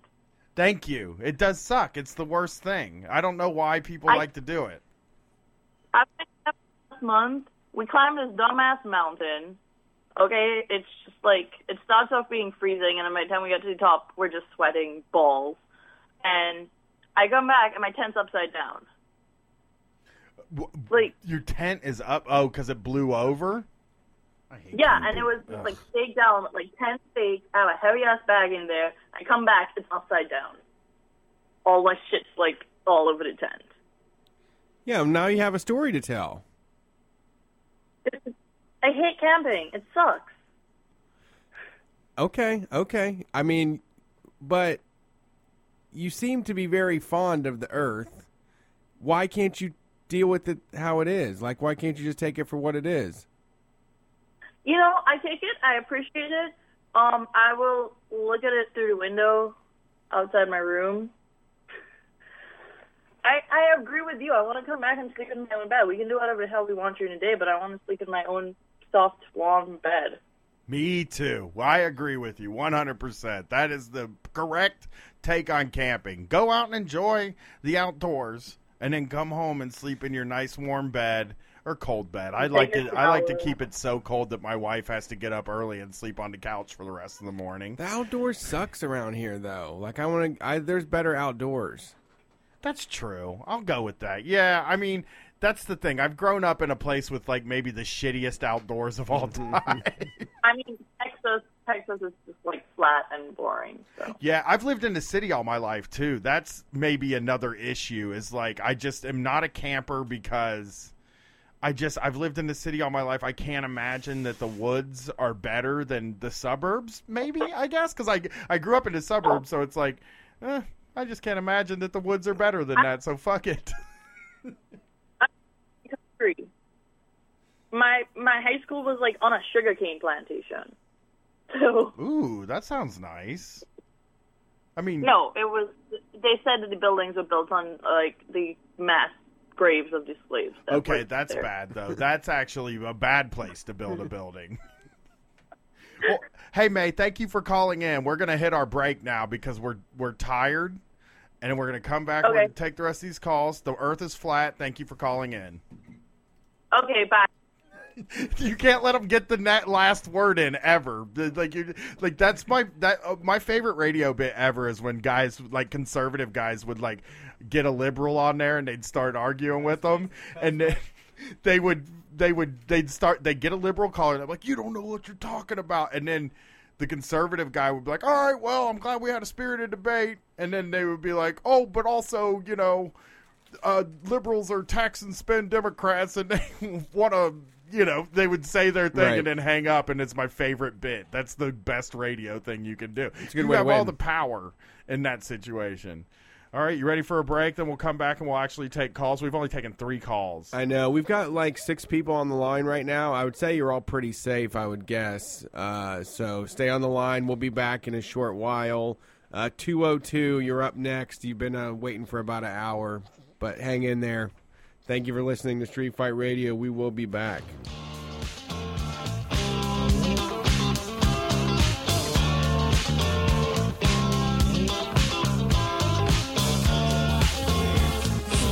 Tires and they gotta be run flat. TV where the horns go. Boy, when you top that, I'ma show you some shit. Rookie, press that button. The trunk went, and all of a sudden, 415s didn't see no wires. And then I heard boom from the amplifiers. Hey, Street Fighters. Thanks for listening to the show. Sunday night, we are taking your calls. We do it every single Sunday, 11 p.m. Eastern Standard Time. People start calling in usually about 10:30. The number is 614-412-5252. We're coming to you out of downtown Columbus, Ohio in the Free Press Studios. We are a part of the Pacifica Radio Network. We're here on 92.7 or 98.3. We got 2 channels there, so add them both or whatever one comes in best to your presets on your radio so you can hear all the other programming we have here on Street Fight, on WCRS. If you want to find more of what we do, just head to streetfightradio.com. That has all of the episodes along with any of the songs. People always ask what songs are in the episodes. If you go to streetfightradio.com, that's where you can find that. And if you want even more than our call-in shows and our basement shows, you can head to Patreon, patreon.com, where you can get access to our digital zine, exclusive videos, and we're cooking up some other cool stuff that's coming out soon. So now's the time to get involved. Street Fight is going worldwide, and we hope that you'll be along for the ride. I hope you'll be along for that. How you feeling? We're feeling better now. We come back from our break. You get a little sheer mag, you get a little parquet courts, and of course, I will always give you a rap song. The Big Timers. So, I don't know what happened there. I'm just going to get rid of that. Yeah, we're still playing. Yeah, well, that's what I do, you know. But yeah, we got the Big Timers. We played some good tunes. I love Sheer Mag. They're the best. I hope they're listening still. I hope they haven't gotten tired of us yet. Yeah, one of the greats. Sumakumatayas in the goody booty.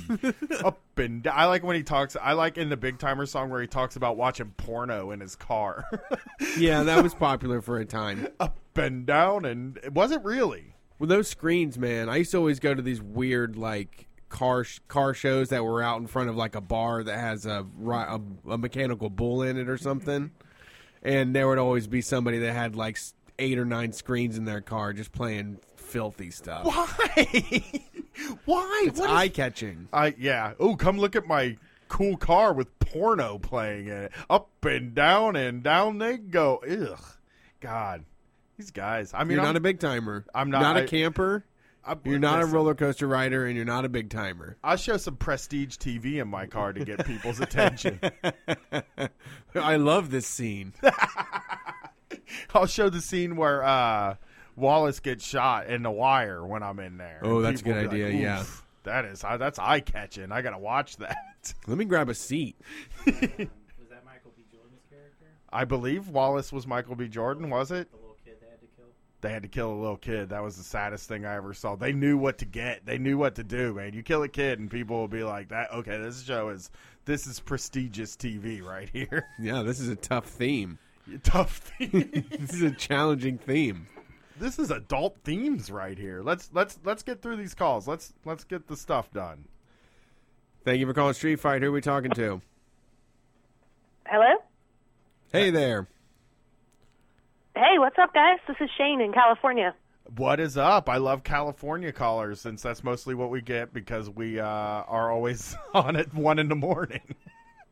Well, I'm always at work when you guys are on. It's my night off for once, so I actually got to call in. Oh, that is so, I love it when people get the night off and like wait on hold to talk to us. Like I feel so like it's cool that they're like when Brett and I went to New York, one of our I think one of our bigger fans, Janik, was on the Street Fighters group like, I'm so amped.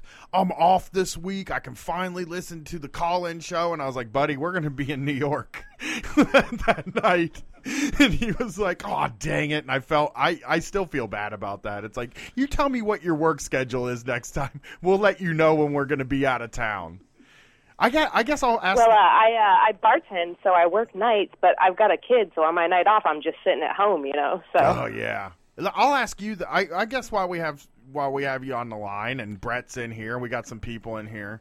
I have a question for the listeners, and I have a question for Brett. Should Brett and I do the show on Father's Day? That is the question that I'm posing to everybody. Oh, I don't know. I got to work no matter what day it is. What do you think, Brett? Should dads have to work on Father's Day? I think they shouldn't. But you know what? My dad every year on Father's Day would get like plants and he would work. Like that was like what his jam was. He's like, I'm going to go plant these flowers or whatever. You know? Sure. But this is our job, though. He didn't go to work. He didn't like go and actually just do his regular job. That's true. That's true. Okay, this is going to come up later. So what's going on tonight, Shane? I've got a landlord story to tell you. Ooh, we like those. Okay, what's up? All right, so in December, my husband died. It was a freak accident. He slipped when he was going to the bathroom in the middle of the night and cracked his head on the toilet, and he died of a subdural hematoma. The toilet part's going to be relevant later. Oh, wow. And so I emailed the landlord and told her, like, look, rent's going to be a day late because I got to organize this funeral and whatever. She knew. And also, like, the apartment employee, like, the creepy Kaczynski-looking maintenance dude, like, saw the body being taken out of the apartment. So fast forward 3 months, and I'm looking at my utility bill because water is, like, billed per occupant. Like, they don't meter it individually. They give you, like, a one-person amount or a two-person amount or whatever. I look at my utility bill, and I see that they're still billing me for 2 adults' worth of water use. So I call up the property manager, and I'm like, he fucking died. I'm not trying to pay for a dead dude's water. Can you, like, credit me back this money? And she's like, oh, we need to see a death certificate. What? And I was, yeah. She's like, you need to prove it. That makes I'm me like, what crazy. the hell do you mean I need to? I'm like, what the hell do you mean I need to prove it? I emailed you the month it happened, and y'all saw the body. And she's like, no, you need to go down to the county records office, wait for 3 hours like you're the fucking DMV of death, and pay $20 for another copy of this shit.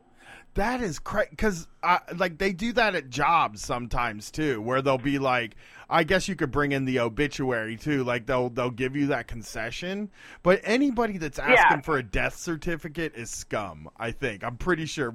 I think we can all agree that anybody who says I need to see a death certificate is a real scumbag. And they're asking me for a death certificate for a grand total of like $30 a month on the water bill. Yeah, they could just cut it off. I mean, it's like making your life harder after somebody in your life dies seems like something a human would be like, oh, okay. So can I ask you this about your place? Are you in an apartment complex or are you in just a landlord? I'm in a big apartment complex, and it's managed by one of the biggest property management companies in the country. Okay, yeah. So that's crazy then, like that they... I mean, they have no autonomy. I mean, Yeah. the person at the desk is like, I can't put it in your file without the right paper, without a piece of paper. Oh yeah, I mean, totally. They couldn't. So just, I ended up doing it because, like, I had to Photoshop my bank records to get this apartment in the first place. They're going to kick me the fuck out if they realize how much money I make for one person, like, paying the rent on this place, Right. That is the coolest thing I've ever heard. Photoshopping bank records. I've never heard that done before. So I end up giving them the death certificate. They credit me back the money, whatever. But there's still the fact that he died crashing into the toilet, slipping on the floor, and the toilet's broken. And I talked to a neighbor who also had a broken toilet, and she said that the landlord charged him $800 to replace their toilet. I don't have $800. They're not. So I call up my buddy. I'm sorry, they who, can't works charge at you Home for Depot. that. They can't charge you for that sort of that kind of thing makes me crazy because like my landlord will charge me like $50 now if he has to come and like snake a drain and there's something in it, And it's like, I didn't fucking do that on purpose or anything. I didn't throw a toothpaste tube down the drain to make you have to come here and do this. I don't want you here at all. Okay? Yeah. I didn't purposefully use your toilet to murder my husband, but they were going to take $800 for it. So I had my buddy who works at Home Depot get his discount on the cheapest one and come over and help me install it. But I couldn't take the old one out during the day or the landlord would see that I did the switcheroo. So now my problem is I've got a toilet sitting in the middle of my living room that's too heavy for me to lift, and I can't figure out how to get it to the dumpster. Okay. Well, Street Fighters, if you're listening, we need to send out a request for help to abscond with the toilet in the middle of the night. Can you sell porcelain? Somebody take my broken toilet away. Oh, wow. First of all, I'm sorry for your husband. That is terrible. And secondly, I'm sorry you have a toilet in your living room right now. You know what's funny is like I've been in situations where I had something sitting, like where you're just like you have like a car part in your living room, and then there's like a million jokes where people are like, "Oh, you white trash, you got a car part sitting in your living room." You're like, sometimes I just gotta keep a car part in my living room. God damn it. Yeah, it's just the situation. Yeah, I'm trying to find a way to pull a toilet switcheroo on my asshole landlord. It's kind of wet trash. Does it look like roughly the same toilet or anything? Did you like try to match it up? Or, like, what do you think's going to happen when you move out? I mean, not that it. I mean, you can just be like. I just got the cheapest one that they had at Home Depot, like with my buddy's discount. But a toilet's a toilet. Like, I don't think they're keeping track of brand names. Oh, I do. I would. I mean, I hope they don't. But they sound really petty. Like you couldn't even give them the obituary. You had to get, or a lot of times you pick up that little card at the funeral they have, which is, it's so sad that like they have to have like a little like thing, like those programs or cards or whatever that you get at a funeral now are basically just your excuse to get off of work for a bereavement day. Like it's not like Oh no, they needed the official documentation from the county with the seal on it and everything. What did they say when you so you didn't get to ask them about the toilet? You didn't get to be like, you were just like, I'm just going to replace this thing and it's not going to cost me $800. And because I could see them charging you now. At first I was like kind of thinking, oh, they probably won't charge you for it if it's like a tragedy. But then it's like they made you go get a death certificate, so they don't give a shit about the tragedy. Like no, they don't give a shit at all. And listen, Brett, I know you were saying they don't have any autonomy, but I'm sure they could have taken him off that bill. I don't unless they're mailing the bills from like corporate headquarters. If the leasing office is on site and they've seen it, they have to be able to just remove the person. It sounds like they were being a pain in the ass to me. Like, you would think they would be able to. Yeah, it does go through a third party, though. I guess they have procedures they need to follow. Yeah, we have a third. Our rent, I think ours is probably fairly similar in that, like, I get a water bill every month, but I don't ever open it, and I just send my landlord $50 more than my bill every month, and then they every once in a while be like, you owe me $70 for your water bill, and I'm like, all right, and I just send them the $70. They could be ripping me off, I have no idea, but it goes through a third party and then comes to them. But those big apartment complexes can be tough. Like the landlords at those big apartment complexes, like it becomes so depersonalized, which for me is a preferable situation, or for like, you know, being able to replace your toilet like that as a preferable situation. But like, also you might have been able to call like a regular landlord and just been like, hey, you know, this happened. And they'd be like, oh, I feel sorry for you, honey. They'll never give you the month's rent off or anything, but they might not like charge you for his water bill.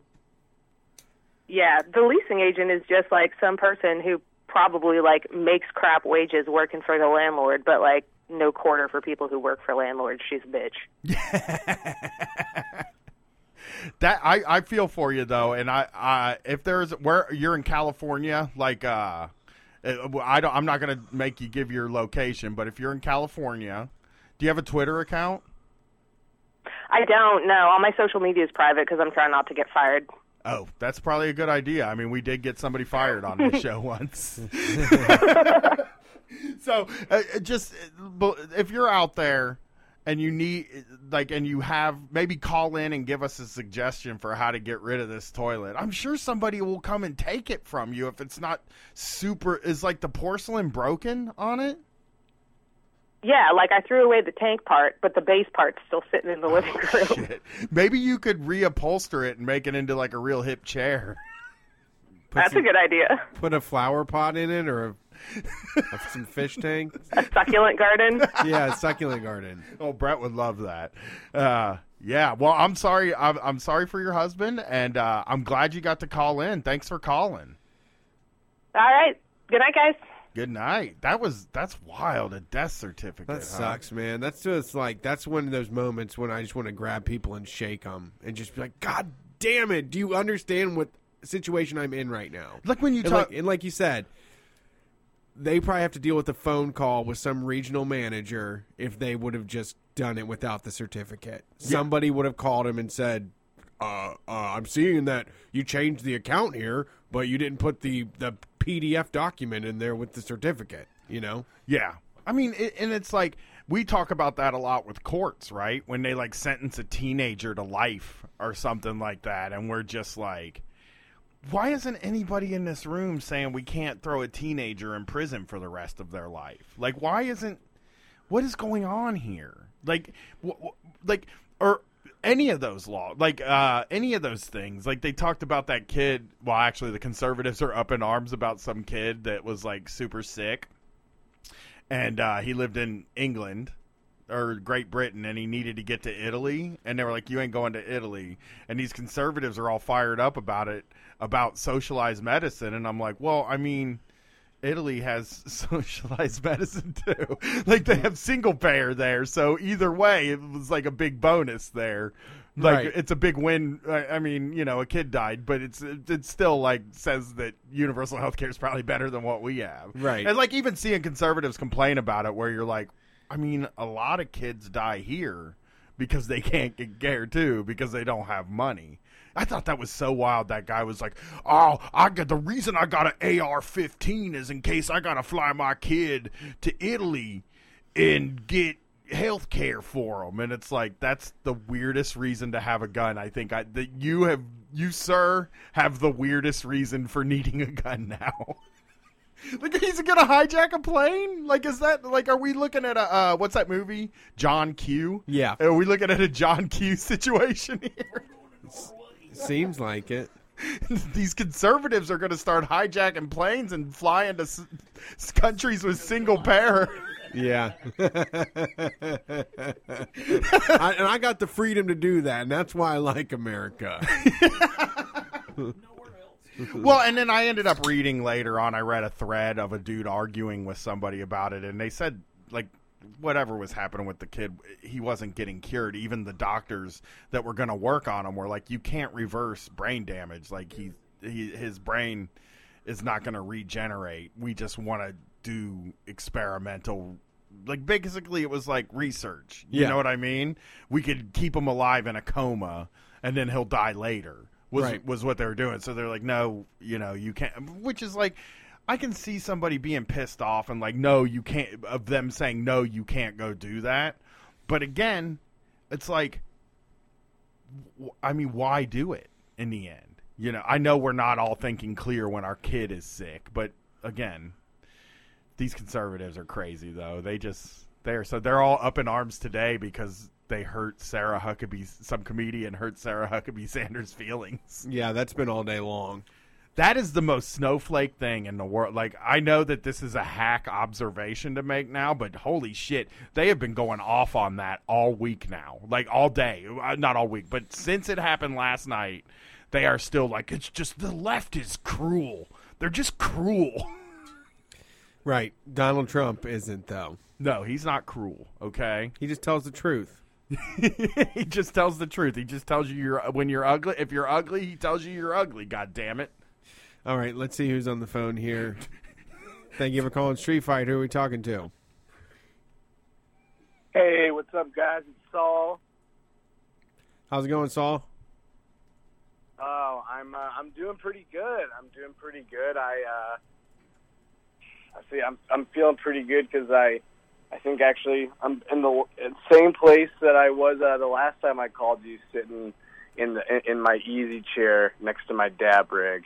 I was thinking about dab rigs the other day, earlier today, because I walked by a head shop and I saw 7-foot bongs up in the window. I'm like, well, goddamn, people still buy 7-foot bongs. And then I thought about it. I was like, those are probably just decorations, because I mean, a dab rig is a 7-foot bong in a more compact area, Yeah, it's a lifestyle. Both are a lifestyle for sure. And actually, I have a work story for you, but I have to say this before I get to it, which is that yesterday I stopped in right next to the restaurant I work at. There's a head shop, so I go in all the time to get stuff, and I go in, and the only other person in there is buying one of those gas mask bongs, and I was stoked. I was so stoked. I was like, I audibly too, because I'm friends with everyone who works there, and I was like, I kind of freaked. I was like, oh my God, like this is a unicorn of a moment. Like I didn't ever think I'd get to see this happen, but like you're gonna have a fucking great life. Can I ask you? This is a good purchase. Can I ask you a question about the profile of this person? Very young, right? They have to be like 18, 19. Yeah. We're in a college town, so I mean, he was probably 18 or 19.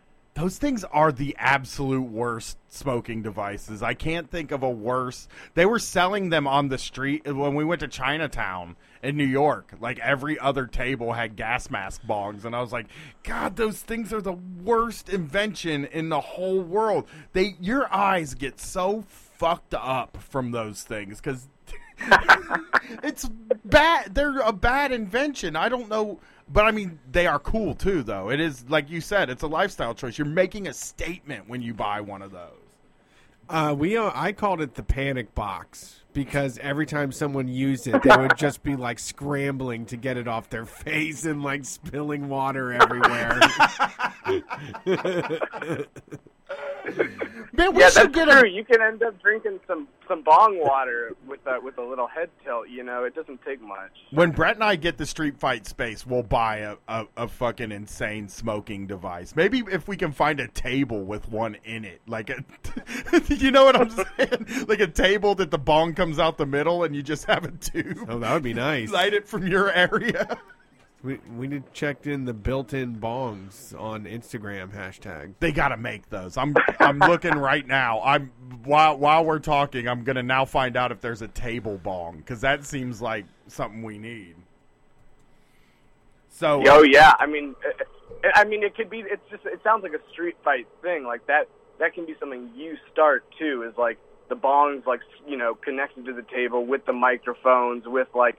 I don't know, whatever else you need. I don't know, some kind of like LaCroix refrigerator. Yeah, a Kratom, a little Kratom coaster. A Kratom tap. Just Then we'll start selling That's true. I like this. We can flat pack podcasting kits, and it's just a mic and a bong built into a table. It turns out, everybody, that a bong coffee table is a type of coffee table. So I can't find one with an actual bong installed to it. Wait, what? A bong coffee table is like a round coffee table. Oh, they It's call not that a bong one? Yeah, it's like a ball of lacquer, it looks like. And there's none here that are like, this is a coffee table that is also a bong, which would work great in our studio. We'll get a crazy bong, though. That's something we probably need, I think. I am looking at a really nice beer pong table that's like lit up and has like gutters on it and all that stuff. I guess that I don't like beer though, or beer pong or drinking games. So, I also saw somebody. So nix that one. Somebody hooked up an aluminum foil cone full of weed and hooked it up to like one of those air mattress inflators. So that it could like fill the whole room full of smoke. We'll get one of those then. That would be fun. That's what we'll get. We'll fill the whole room with smoke all the time. That's pretty cool. Okay. Shit, I actually have one of those too, so I got to try that. We use bad ideas. The show gives me some bad ideas. But I have two quick stories for y'all. They're both sides of the coin about work. So it's one's good and one's bad. I'm going to start with the good one because if I start with the bad one and then end with the good one, trust me, I'll sound like an asshole. But basically, I just got promoted to catering, driving the catering van around. And I'm going to be honest here. I've kind of been waiting like my whole life for like a driving job like this. Me too. I was the same. I was the same way at the cable company. I was the same exact way with the cable company. I was waiting my whole life for that. So I definitely feel you there.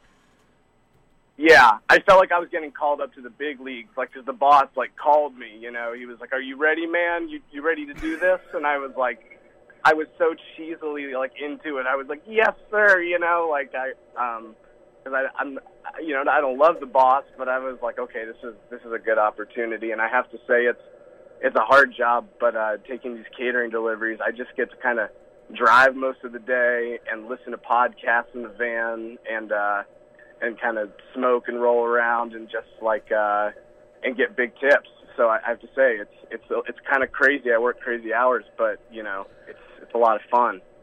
That's awesome. Yeah, the hours can be the hours for catering are probably you work real late nights.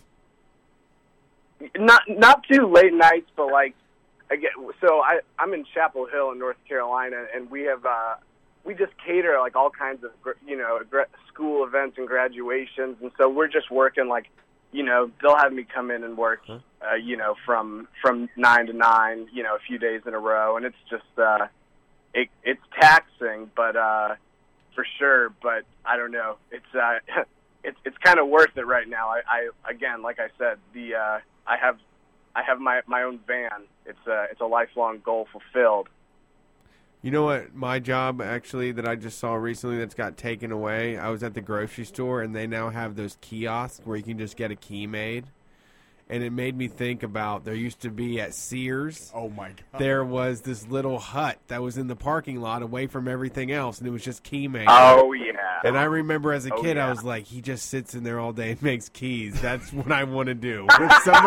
If somebody has to do that, I would like to do that. Dude, I just had the same kind of epiphany when we were on the road the last time when I stopped to pay tolls. I was like, damn, working in a toll booth sounds like the jam, dude. Yeah. I would love to work in a goddamn toll booth. That seems like the least annoying job in the world. It's just... They can't make you go nowhere.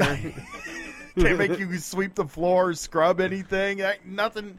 It's just all just sitting in a little room all day. I love little rooms and vans. And all you do is just leave passive-aggressive Post-it notes for the next person then on your shift. Don't be farting in here closing up the windows, okay? Take a shower. Yeah, I find a lot of cigarette butts and a lot of roaches in the ashtray and stuff. But but I also, like, at this point, I don't know who left them there, so I kind of can't get that upset about them. Like, I might have done it, actually. So, but it's good. Yeah, actually, and, you know, if I listen to Street Fight if it has an aux cord or Bluetooth, if it's one of the newer vans, but if it's one of the older ones, I got to be honest with you. I like Rush Limbaugh because I like the format. He's an entertaining dude. I mean, he's a terrible guy, but, like, I don't know, something about the delivery. It's kind of weirdly addicting. I agree with that. Actually, I'm the same way. That's who we learned from. Yeah, that's how we learned to do radio. That's how you make radio, I guess. He's good at making radio. He's just got the worst politics in the world.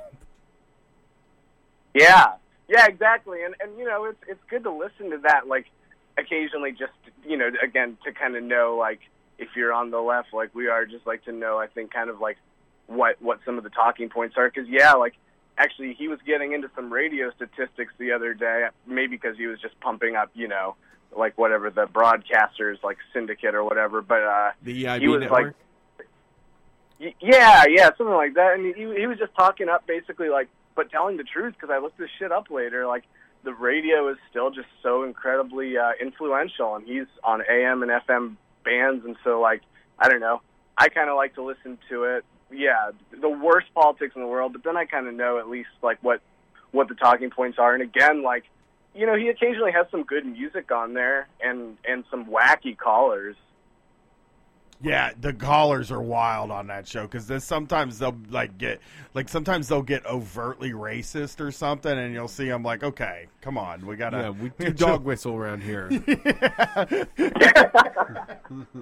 is a dog whistle show, okay?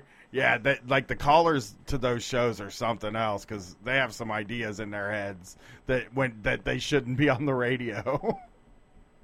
Yeah, absolutely.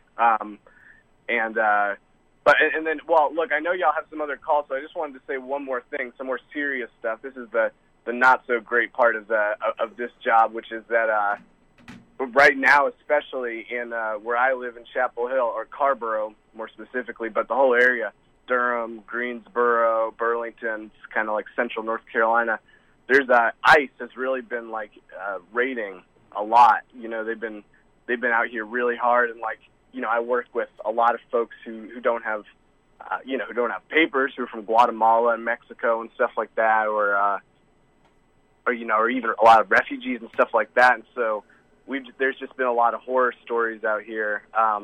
And already somebody who worked at the restaurant has been picked up and deported already. Like, they picked them up, and it's just fucking scary. And so, you know, I don't know, just wanted to tell y'all that's going on right now. And it's like, you know, we're trying to, like, we're all trying to scramble to, like, figure out what we can do just to, like, keep ICE out of someone's, like, neighborhood, like, in the moment. Yeah. I kind of feel helpless in the face of ICE. Like, God, I'd love to abolish those guys. Yeah. And this is for somebody that's just doing prep work for food. Yeah. You know, he worked in the bakery, and I think and he was working at like another restaurant that his, like, brother worked at, and I think he and his brother got picked up. And it's just in these big dragnet raids, and one of the guys I work with, like, on the line, who's always, you know, prepping stuff for caterings, is like, ICE followed him home the other night with the sheriff behind him. Like, he's, he called me, and he was like, but then I realized, like, there's people doing work in this area and stuff, a lot of, like, immigrants' rights organizations, and they're saying, like, you can go verify if it's, like, actually somebody from ICE, because a lot of times even just your asking will kind of scare them off because they're kind of weird and shady. Interesting. So confront them is what you're saying? Yeah, and I'm if you're not going to get in trouble with them. Like, I'm a citizen. Like, I'm a white person. Like, I'm white. You know, like, I'm like Latino, but I'm very white also. You know, and, like, I look very white, and I have papers, and so, like, it's okay for me to go do that, you know, to some extent. I mean, there's always danger, but that's what they were saying was, like, yeah, if you feel like you can risk it, like, go approach them and just be like, hey, what's your name? Like, what are you doing here? Like, can I ask who you're with? And sometimes that will even scare off people who, like, don't want to start a confrontation or a scene because ICE just doesn't work like the police. All right, man. Good info. Well, thanks for calling in. Yeah. That's I just wanted to pass it on because I know we're all like I said, scrambling to figure out what to do. But like, I guess in the moment, like, you know, if you have a coworker, a friend, or just anyone who looks like they're in danger, like, you know, go try to just like, if you've got some kind of privilege, go, you know, push it around a little bit, like in those kinds of situations, and try to make their life hard because it does work.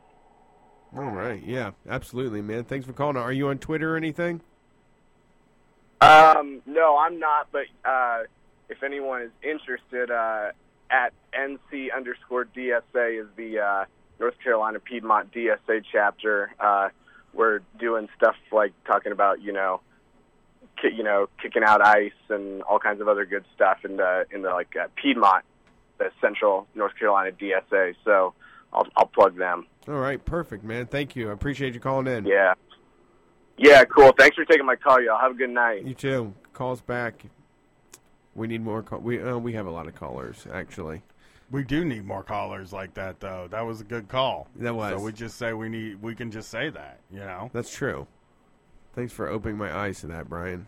I'm trying, man. I'm trying. Let's see who's on the line here. We don't have to go 3 hours. We could do less if it takes less. Thanks for calling Street Fight Radio. Who are we talking to? Oh. Hey, this is Alf de Vella. Oh, I'm Street Fight Radio's #1 boss. #1 boss? Uh-oh. We don't have bosses here, okay?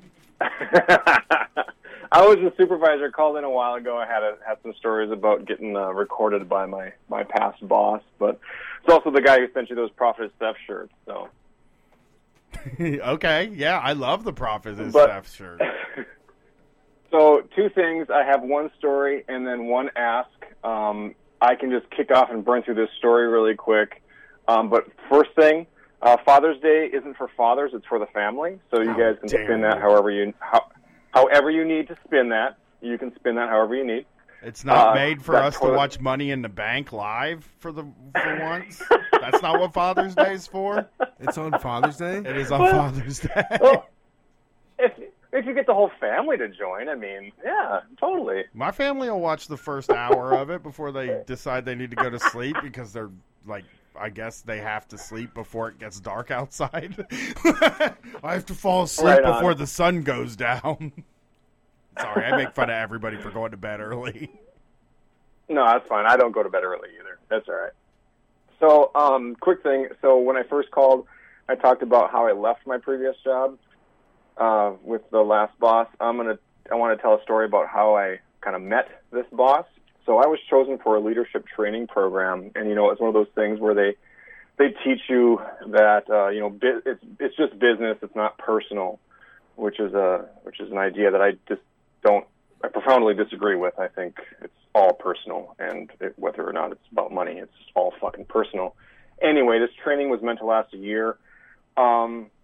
And in that same year, this new president took over. He was the 4th-generation patriarch, and lucky me, I got partnered with him for this training.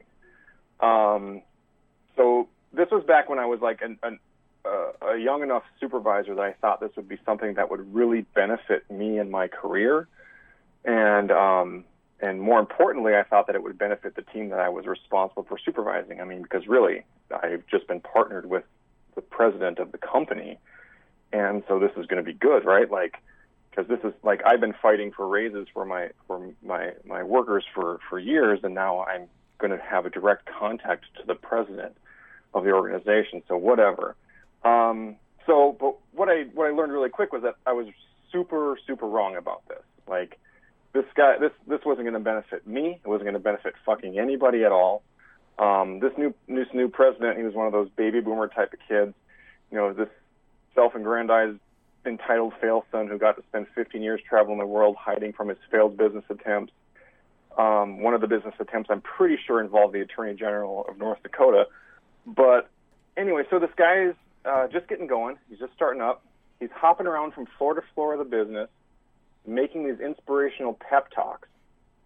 And he gets to the floor that we're on, and he starts laying into this impromptu speech about how he needs to help, transform the company, about how it's a 100-year-old organization and needs to be rejuvenated, and basically is pleading for others to help save his family's company and change the culture and all these things. And then he holds up this giant marketing survey. This thing is a 3-ring binder with what looks like it's holding about 500 pages in it. And he shouts, this marketing survey costs $35,000 to have created. And this is kind of where my heart drops. He's like, I'm a new supervisor, right? Well, I've been a supervisor for a while, but a lot of what I do is I advocate for the team. I scan the faces of the people around me, and I'm realizing that like 99% of these folks around me, they aren't making nearly that much. They're not even close to $35,000 a year. Specifically, my eyes kind of lock on one of the support folks, the one who works calls and takes issues and writes bugs and tickets and stuff. And someone who I've been trying to get a raise for her for about 6 months. She's been working there for 3 years. Ever since she got out of college, she was making less than $23,000 a year. The same company. So then this boss lifts this thing over his head, this $35,000 binder over his head, and he just slams it on the ground, and he jumps on top of this thing and announces that he's going to ignore this entire marketing survey altogether. Oh my God! And that's kind of like, and that was kind of the beginning of the end. Yeah, man, should have just burned the money. That would have been more fun. Right. So here I am fighting for these people so these folks can have more money, and like this is what I'm faced with. Like, I know I'm a boss. Like, I know I'm a middle manager, and I am the boss. I'm the enemy. But fuck, like how can this, like, how am I supposed to help people when this is what I'm up against?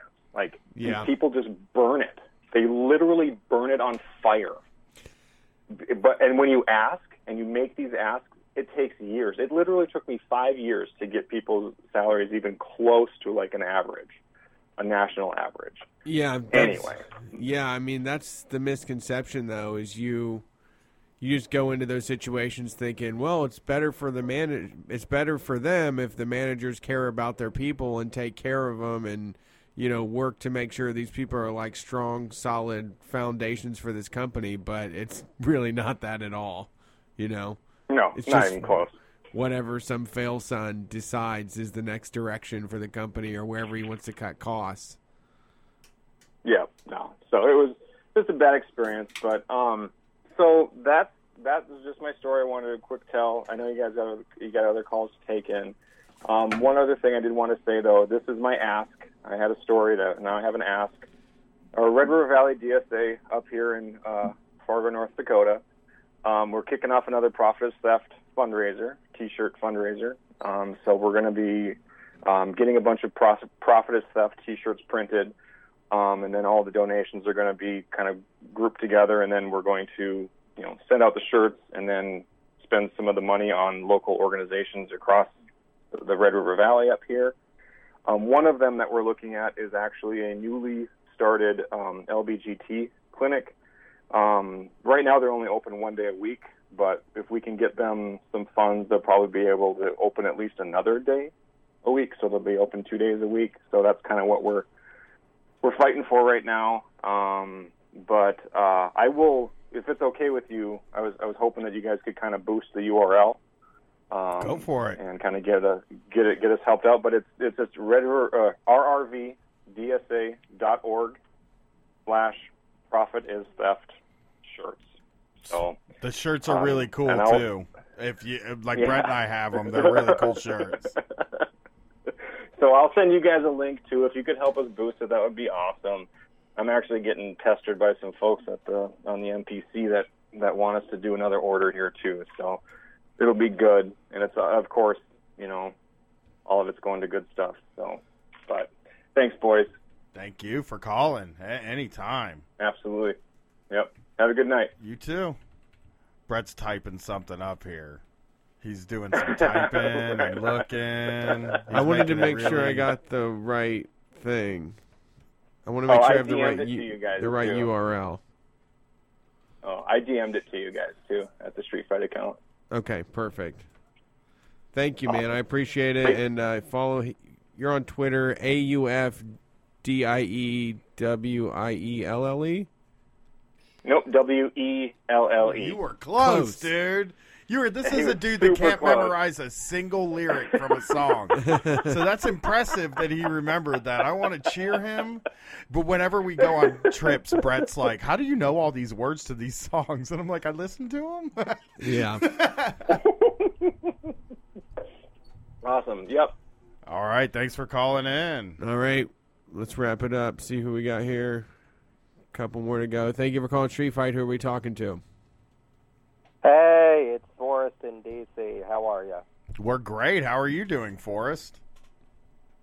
I am doing okay. I am wrapping up a cascading week of frustration, and I'm trying to figure out whether I'm the dickhead in this situation, and you guys basically serve as my true north, morally speaking, when it comes to these sorts of things. So I'm hoping to get some guidance. So we love giving guidance, so that's a thing. We are always willing to give guidance. Please give guidance. Please give guidance. You guys are my gurus. So on Monday, this is ridiculous. On Monday, my mom, who is nearly 70 years old, she I was out of the house at the time. It was the evening, and she sends me this frantic text message basically saying, "We're being hacked! We're being hacked!" And I get in touch with her as soon as I can because I have no idea what she's talking about. And she tells me that, on her iPad that she has at home on the Safari, she had gotten some terrifying-looking message saying, the security on your computer has been compromised. Please call Apple Security right away. You can probably guess where this is going. It was my mom and this happens to my wife all the time too. I hope. Yeah. Oh God, it was one of those things that you never think that you're going to be in that situation until you're in it. And so she goes to CVS.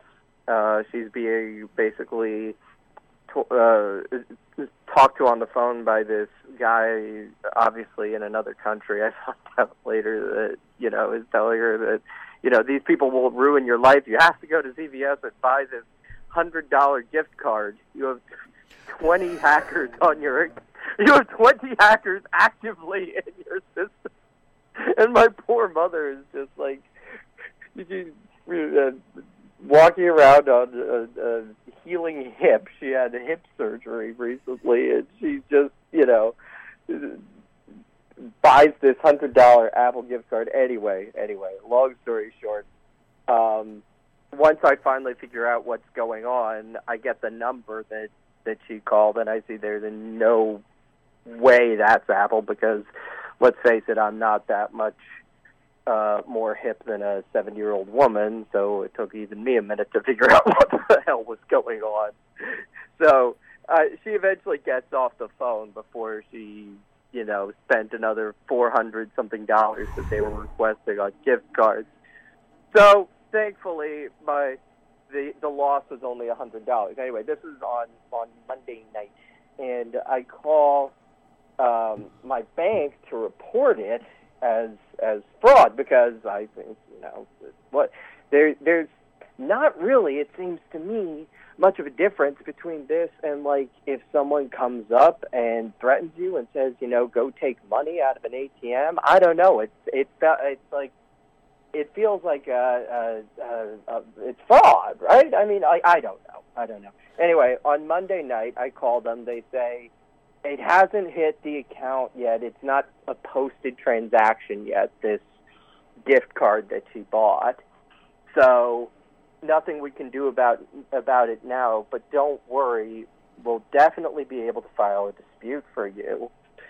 So on the next day, I go into the local branch of my bank, which is, I don't know, do I say it? Do I not say it? I mean, do I throw them under the bus? I don't know how this works. It's up to you. But it's PNC. But the bastards PNC. Yeah, the dastardly PNC. So I go to just my branch, and the way that it works at the PNC branches is they have just regular tellers, and then they have just like a help desk, right, sort of situation where apparently, I didn't realize this at the time, they always have someone who is designated a quote-unquote manager stationed. It's like it's sort of a may I help you kind of situation. And I'm like, I described what happened, and I said, I talked to the fraud department last night. They said I could file a dispute, and it's this poor, it's like, I don't know what, like, she's like 25 years old or something, but she's ostensibly a manager, which I didn't realize until later. I'm describing the situation, and it's like I'm speaking Turkish to her, right? Because she has no idea how to file this dispute, right? Anyway, long story short, I just feel like I'm going, just my hatred towards banks in general is such that the moment I walk in, I think that sort of a subliminal thing goes off in my mind, and I'm just like already hardwired for hostility. So, like, this manager who, again, it seems like she's been a manager for probably about, a day or something. It says she doesn't know how to file a dispute because she calls, I spend like 15, 20 minutes, she calls the, back office, and she says, well, I can't file a dispute because I don't know how to categorize it. I don't know, like, what button to press. It's almost literally like what box to tick. To slot this. What box? Yeah, exactly. And I think you were talking to the lady in California earlier about sort of managerial discretion, and I just feel like my blood just boiling. And I'm usually like a pretty polite guy with those sort of things, and it's like I just find myself just like completely, I don't know, kind of unraveling and like semi-making a scene in the bank, because it's like I'm pissed off that this is a situation that I'm even in to begin with, and then it's like you can't. One department says that it's super easy to just file a dispute, and now you are not able to figure out what box to tick exactly. And so, yeah, I walked out of there. I was steamed, and I felt like I acted like a total dick to this person. But it's like I don't know whether I have license to do that or not, because like this is someone who's probably like I don't know like where that person is and how much power that person has to actually solve this problem. But I then call the actual, customer service or whatever, and they take it off immediately. They say, "Oh yeah, no problem," and they issue a provisional credit. So first of all, I feel like an asshole a little bit for going off at somebody. But then there's another part of me that just like thinks that banks are just total vampire monsters that just deserve no quarter, and that if you're going to be a manager at a bank, you have to be prepared for that kind of thing. And I don't know, because it's kind of like being a cop. Damn. Like, you have to know that people hate you. Yeah, exactly. And like then, but what made it worse, and the reason why I'm calling in and decompensating now, is because I spent the better part of they issued like a provisional credit when I talked to them on Tuesday or whatever, And they said, "Oh yeah, we're going to send you paperwork. Just fill it out and send it back in, and we'll see that it gets investigated, and we'll, get that credit stuck on there for you." And I'm sitting here, and it's the 29th, and I'm trying to scrape together enough money for the mortgage and stuff like that. So $100 is not chicken feed. And then I get a letter in the mail yesterday saying, "Oh, we're that credit that we just gave you, like we literally just gave you, and we were then going to investigate. We're going to go ahead and take that away because none of these cases, because it was a quote unquote authorized transaction or whatever,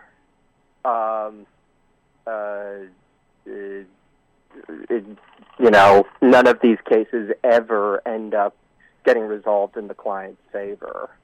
So I end up just like calling them and just was on hold and for hours and hours talking to different representatives in a manner not unlike I'm talking to you, completely emotionally decompensating and just wondering, like, how much time am I wasting for these people? Because I know it's their job and I feel like they should be able to do something about this.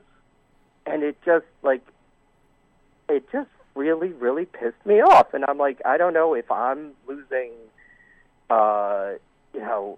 my shit completely erroneously here, but it feels like somebody should be able to do something. And these commercial banks, it's just like, oh my God, whenever I walk into a bank, I feel like I'm just in enemy territory. So I don't know if I'm the one who's being the asshole here. I feel like I probably am, but I don't know. Yeah, I mean, there's the thing. I mean, if you get flim-flammed, usually there's nobody that was going to pay. You can't get like insurance against that. But I do understand what you're saying, though, because had they just taken her numbers and charged $50,000 on there, they would take it off, no problem. Yeah.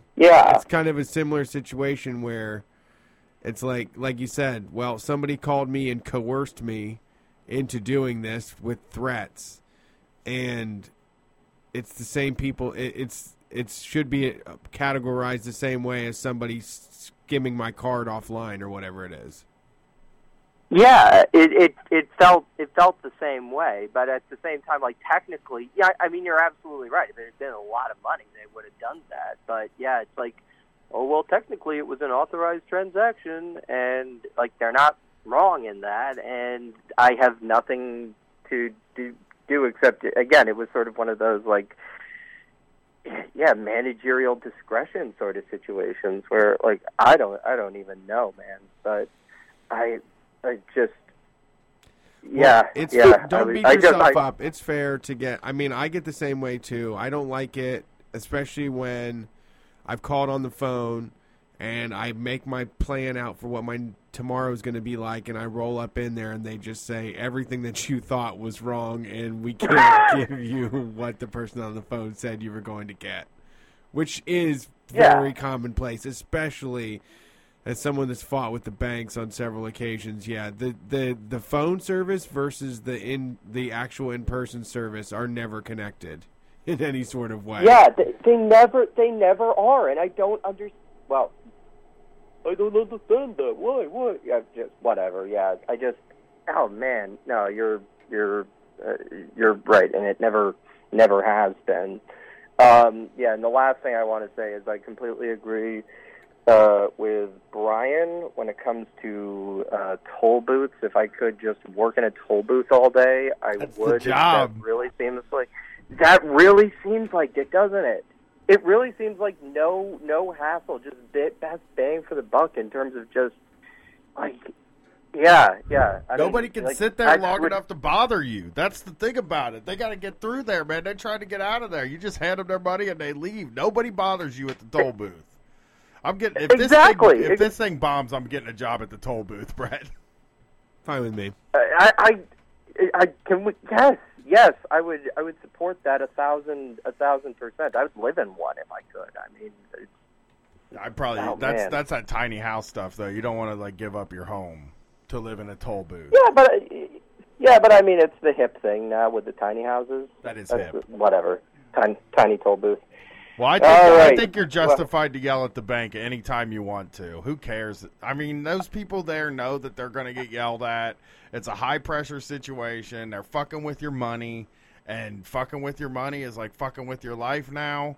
And I'm totally with you, man. I'm with you. Well, I appreciate that. I appreciate that because I felt like I just spent the whole day just like with just like these points that were very, very rational that just like completely devolved into nothing but me bitching in a completely dissociated way. Again, not unlike probably what I'm doing right now, but I appreciate that.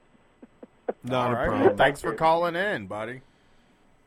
All right, thanks, guys. Have a good night. You too. We got some exciting teas, I see. I'm looking at the Facebook page. Exciting what?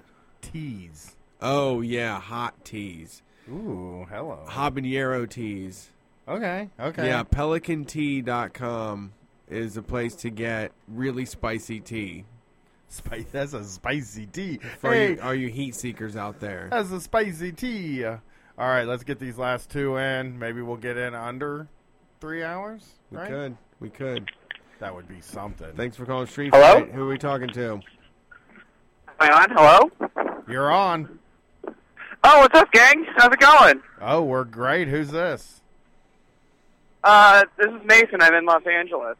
L.A., baby, the city. L.A., that baby. never I'm sleeps. L.A. by way of Chicago. I want to be in L.A. because it's warm there all the time. How's it going tonight? It's pretty, it's pretty clutch, man. I'm doing my, walk to the grocery store. I had to get some isopropyl alcohol and some little ice creams. I just got that, and I'm walking my way back home. It's a beautiful night. It's like 60. I got some jeans and a jacket on. It's pretty good out here, I gotta say. Yeah, it sounds like it. I've been watching a lot of like TV shows that are like about LA. It seems like they've decided to do LA instead of New York all the time now, and I'm always like, man, what a beautiful place that is. Yeah, dude. I mean, there's its own, every place has its problems, but like, at least, when the cops or ICE come and rustle somebody, it's under like cloudless skies or whatever. Yeah, it's a bad. Yeah, there is that. So what's going on tonight?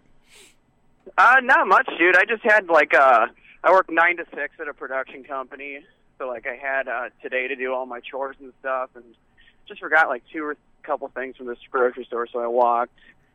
Just been chilling out, man. Just got my laundry done. Just kind of having a chill kind of day. I took I went to the dispensary yesterday. I got a CBD gummy, and I took it like right at 8:30 because I thought it would hit me like by the time I got on, and I think it kind of just came and went. But I'm still feeling kind of even right now. How are you guys doing? You gotta hit that THC with it. You gotta put some THC with it, and then you'll feel the CBD a lot better. We're doing great. We're getting a little tired. It is 2 o'clock in the morning. Well, it's super early. It's only like 11 o'clock here, yeah. Which is like perfect call-in time for me. Yeah, the end of the show is perfect for LA people and people in California. That is for sure. Yeah. I do all the bonus shows. A lot of the bonus shows are done with California people because we can record at 11 o'clock at night, and I prefer to do that. So. Yeah. That's how I do it.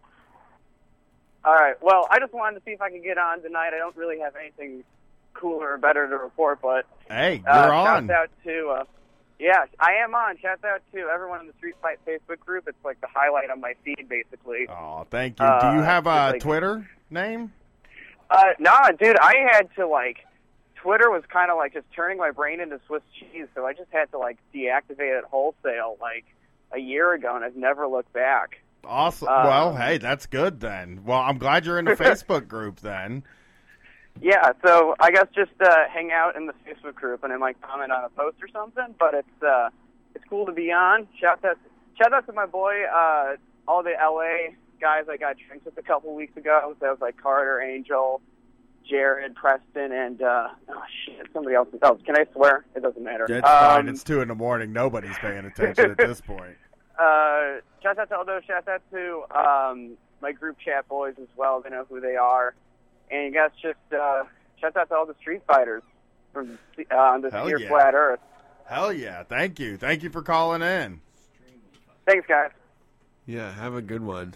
Oh. Oh, he's having a good one, actually. He's having a great one. He didn't even have anything to say. That's great. That's a really good time. Like, I don't have anything on my mind. I ain't worried about nothing. I took some CBD. I'm walking around L.A. right now. What are you fucking losers doing? Empty-brained as hell. We're sitting here in this damn studio. At least it's not hot in here today. That's nice. Yeah. All right, let's get this last call done. I think I know who this is, though. We need we need to get a sound effect for the last call or something, a drum roll of some sort. Yeah, I could probably find something to play, but I put all the stuff away. You know how I be. Oh, wait, that closing time song by... Remember when we played Kenny G that time? Because somebody was good. just like, said Kenny G. I was like, let's play Kenny G while she talks. And it was like... She said that was the song they played at the end of the night when they were closing up. Yeah, so we played Kenny G. I wish I remember which Kenny G song it was. We just play that every night. What's up? What's going on, Wrath from Angelo? Hey, what's going on, guys? I think you need a gong for the last caller. That's too high energy for the last caller. We're so low energy at the end of the show. I'm sitting here thinking, like, am I going to stop for French fries or am I not going to stop for French fries? I've been thinking about it the whole time, too. Oh, man. Well, I'm calling in from the west end of downtown Dallas, where every day I get to walk past Dealey Plaza, and it almost makes me wish we were still living in a time where if the president fucked with the dead-eyed ghouls in the deep state, they'd end up riddled with fucking bullets. But other than that, I've just been fucking working unpaid overtime like a chump, doing the deadline stuff. We did Nookie at karaoke the other night. Brett and I did, so there is that. It's good to know you guys like karaoke. That's always a fun time.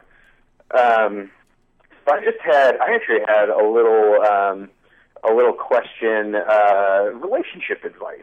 Nice. We're experts on that. As somebody who's only had like one, who's been with the same woman for 20 years, I can definitely help with dating and relationship advice. No, it's actually kind of more up your alley. So I've been married for about 3 years. I've been dating my wife for something around 8. And when we first met, I was still like developing the radical side of my politics. And now I'm much more enthusiastic with my anti-capitalism and anarchist leanings, especially in the last 3 years since we've been married.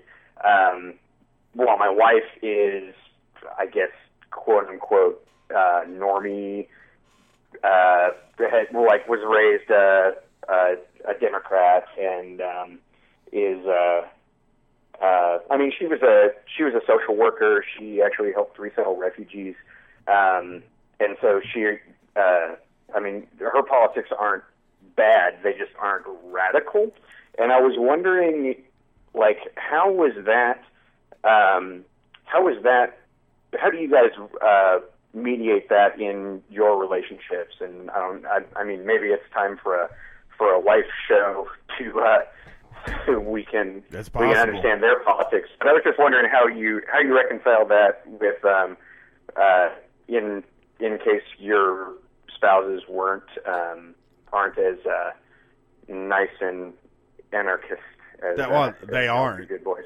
But our wives both have roughly the same politics as us. They're just not like super open about it, and they don't care as much about like the minutia and things that are going on, but generally agree with our politics mostly. But I think I can't speak for Brett, obviously, but for me, the fact that my wife is very normie and isn't totally engaged in politics is what makes our relationship better. But also, Brett and I's job is kind of in that sphere.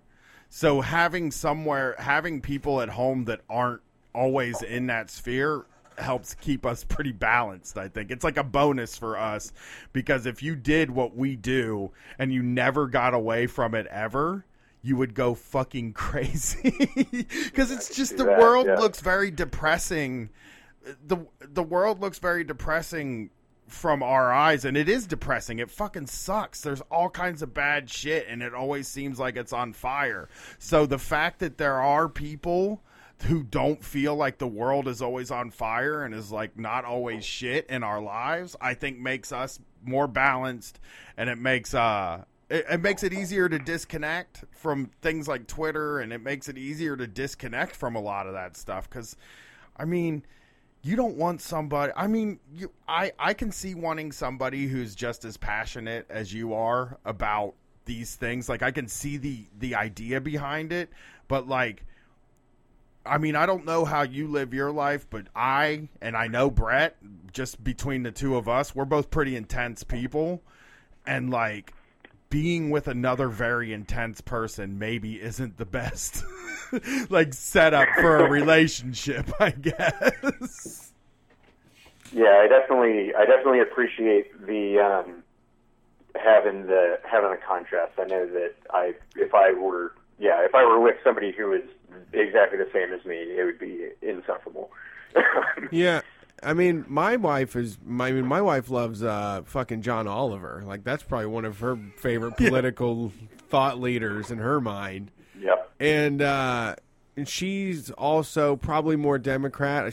I'm sure she thinks that some of the stuff she sees how, and I mean, I agree with her. Some of the positions I hold are things that aren't going to happen in any sort of, time period that's soon. So really, it just comes down to explaining positions, and you can't think that you're right. You can't, when it comes to somebody on Twitter, you can say liberal, shut the fuck up, but you can't do that to your partner. You can't just say like, they retire, bitch, to your partner. Right.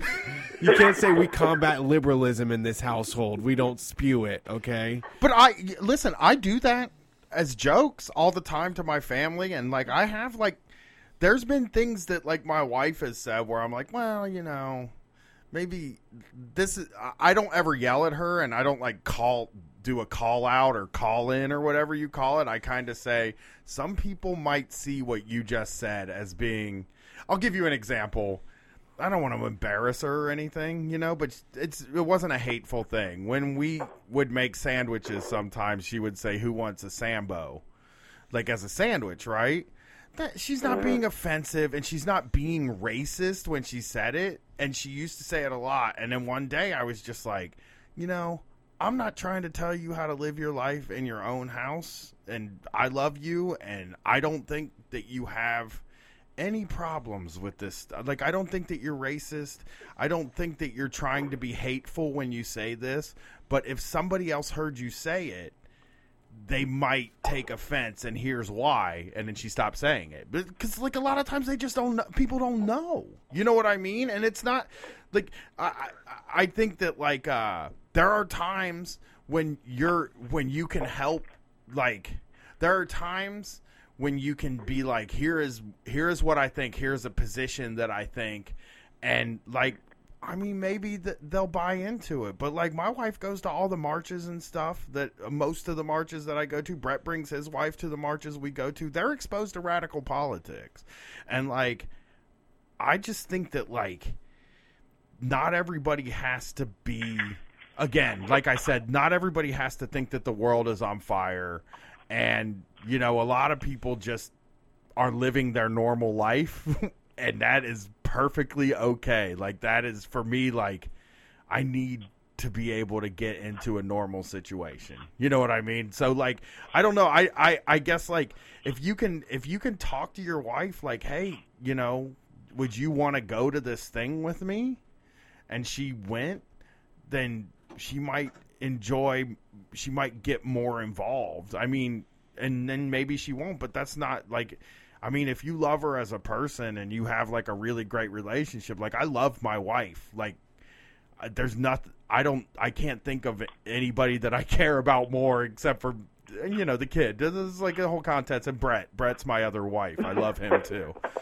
And but I can't, like, I don't think that, like, they need to be as engaged as I am. I don't think that they need to make the same choices that I made. And I just, as long as they're not, as long as she doesn't, like, join the Klan or something like that, which isn't going to happen, or she doesn't become alt-right or into, like, Jordan Peterson, I don't give a shit, man. You know, I looked at, like, the other day, she listens to the show, so she's going to probably be mad at me. Not really. So I looked at her, like, what she thought was her joke, her funny tab under Pinterest. Right? One time she was like, you can look at what I pin as, like, funny stuff. And I looked at it and I was like, you have to fucking hate me. Like, there's no way you could like my comedy. But, like, seriously, though, after every show that our wives have been at, when we leave, they're like, you guys are great. I, like, really get what you do now. Like, everybody that sees the live show gets what we do. It's just not, like, in their face, and they don't want to be thinking about this shit all the time. I think it's fine. Yeah. Yeah, and, you know, and if you also, I don't know what's the dynamic. I mean, does she think you're a bummer, or do you get too mad? Kind of, it's basically that. Like she's also a big fan of John Oliver, but it's almost to the point where I can't even watch it anymore because I just get real grumpy and snarky. You gotta stop, man. You gotta don't let that take you over, because it happened to me a lot too, dude. I just told Brett before we started recording that my wife and I started watching Jessica Jones last night, the second season, and I could not. This isn't political at all. But I couldn't stop complaining about it. Like, I hated it. Everything that happened, I was like, I just fucking hate this. And then I realized, like, 2.5 episodes in, I was like, is this really fun to watch with me if I'm spending the whole time saying how much I hate it? So I cut it out, and I had to stop. I had to catch myself, you know?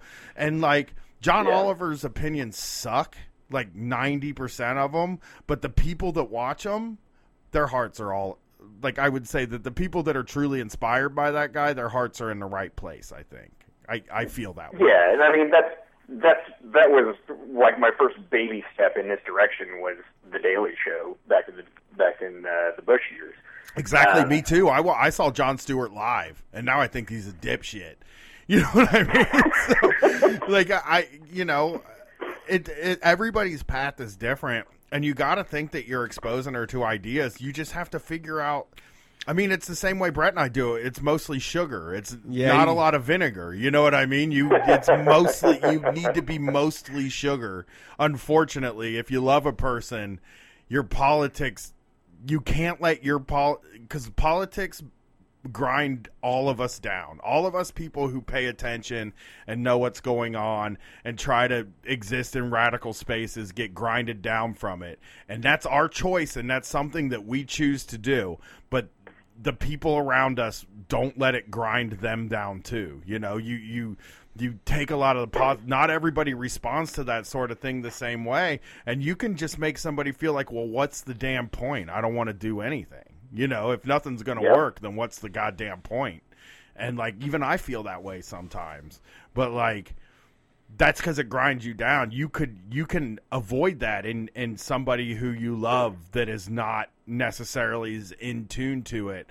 And they're probably going to agree with you most of the time. You know, I'm sure your wife doesn't disagree with you on most things. You know, maybe doesn't see it as practical, you know?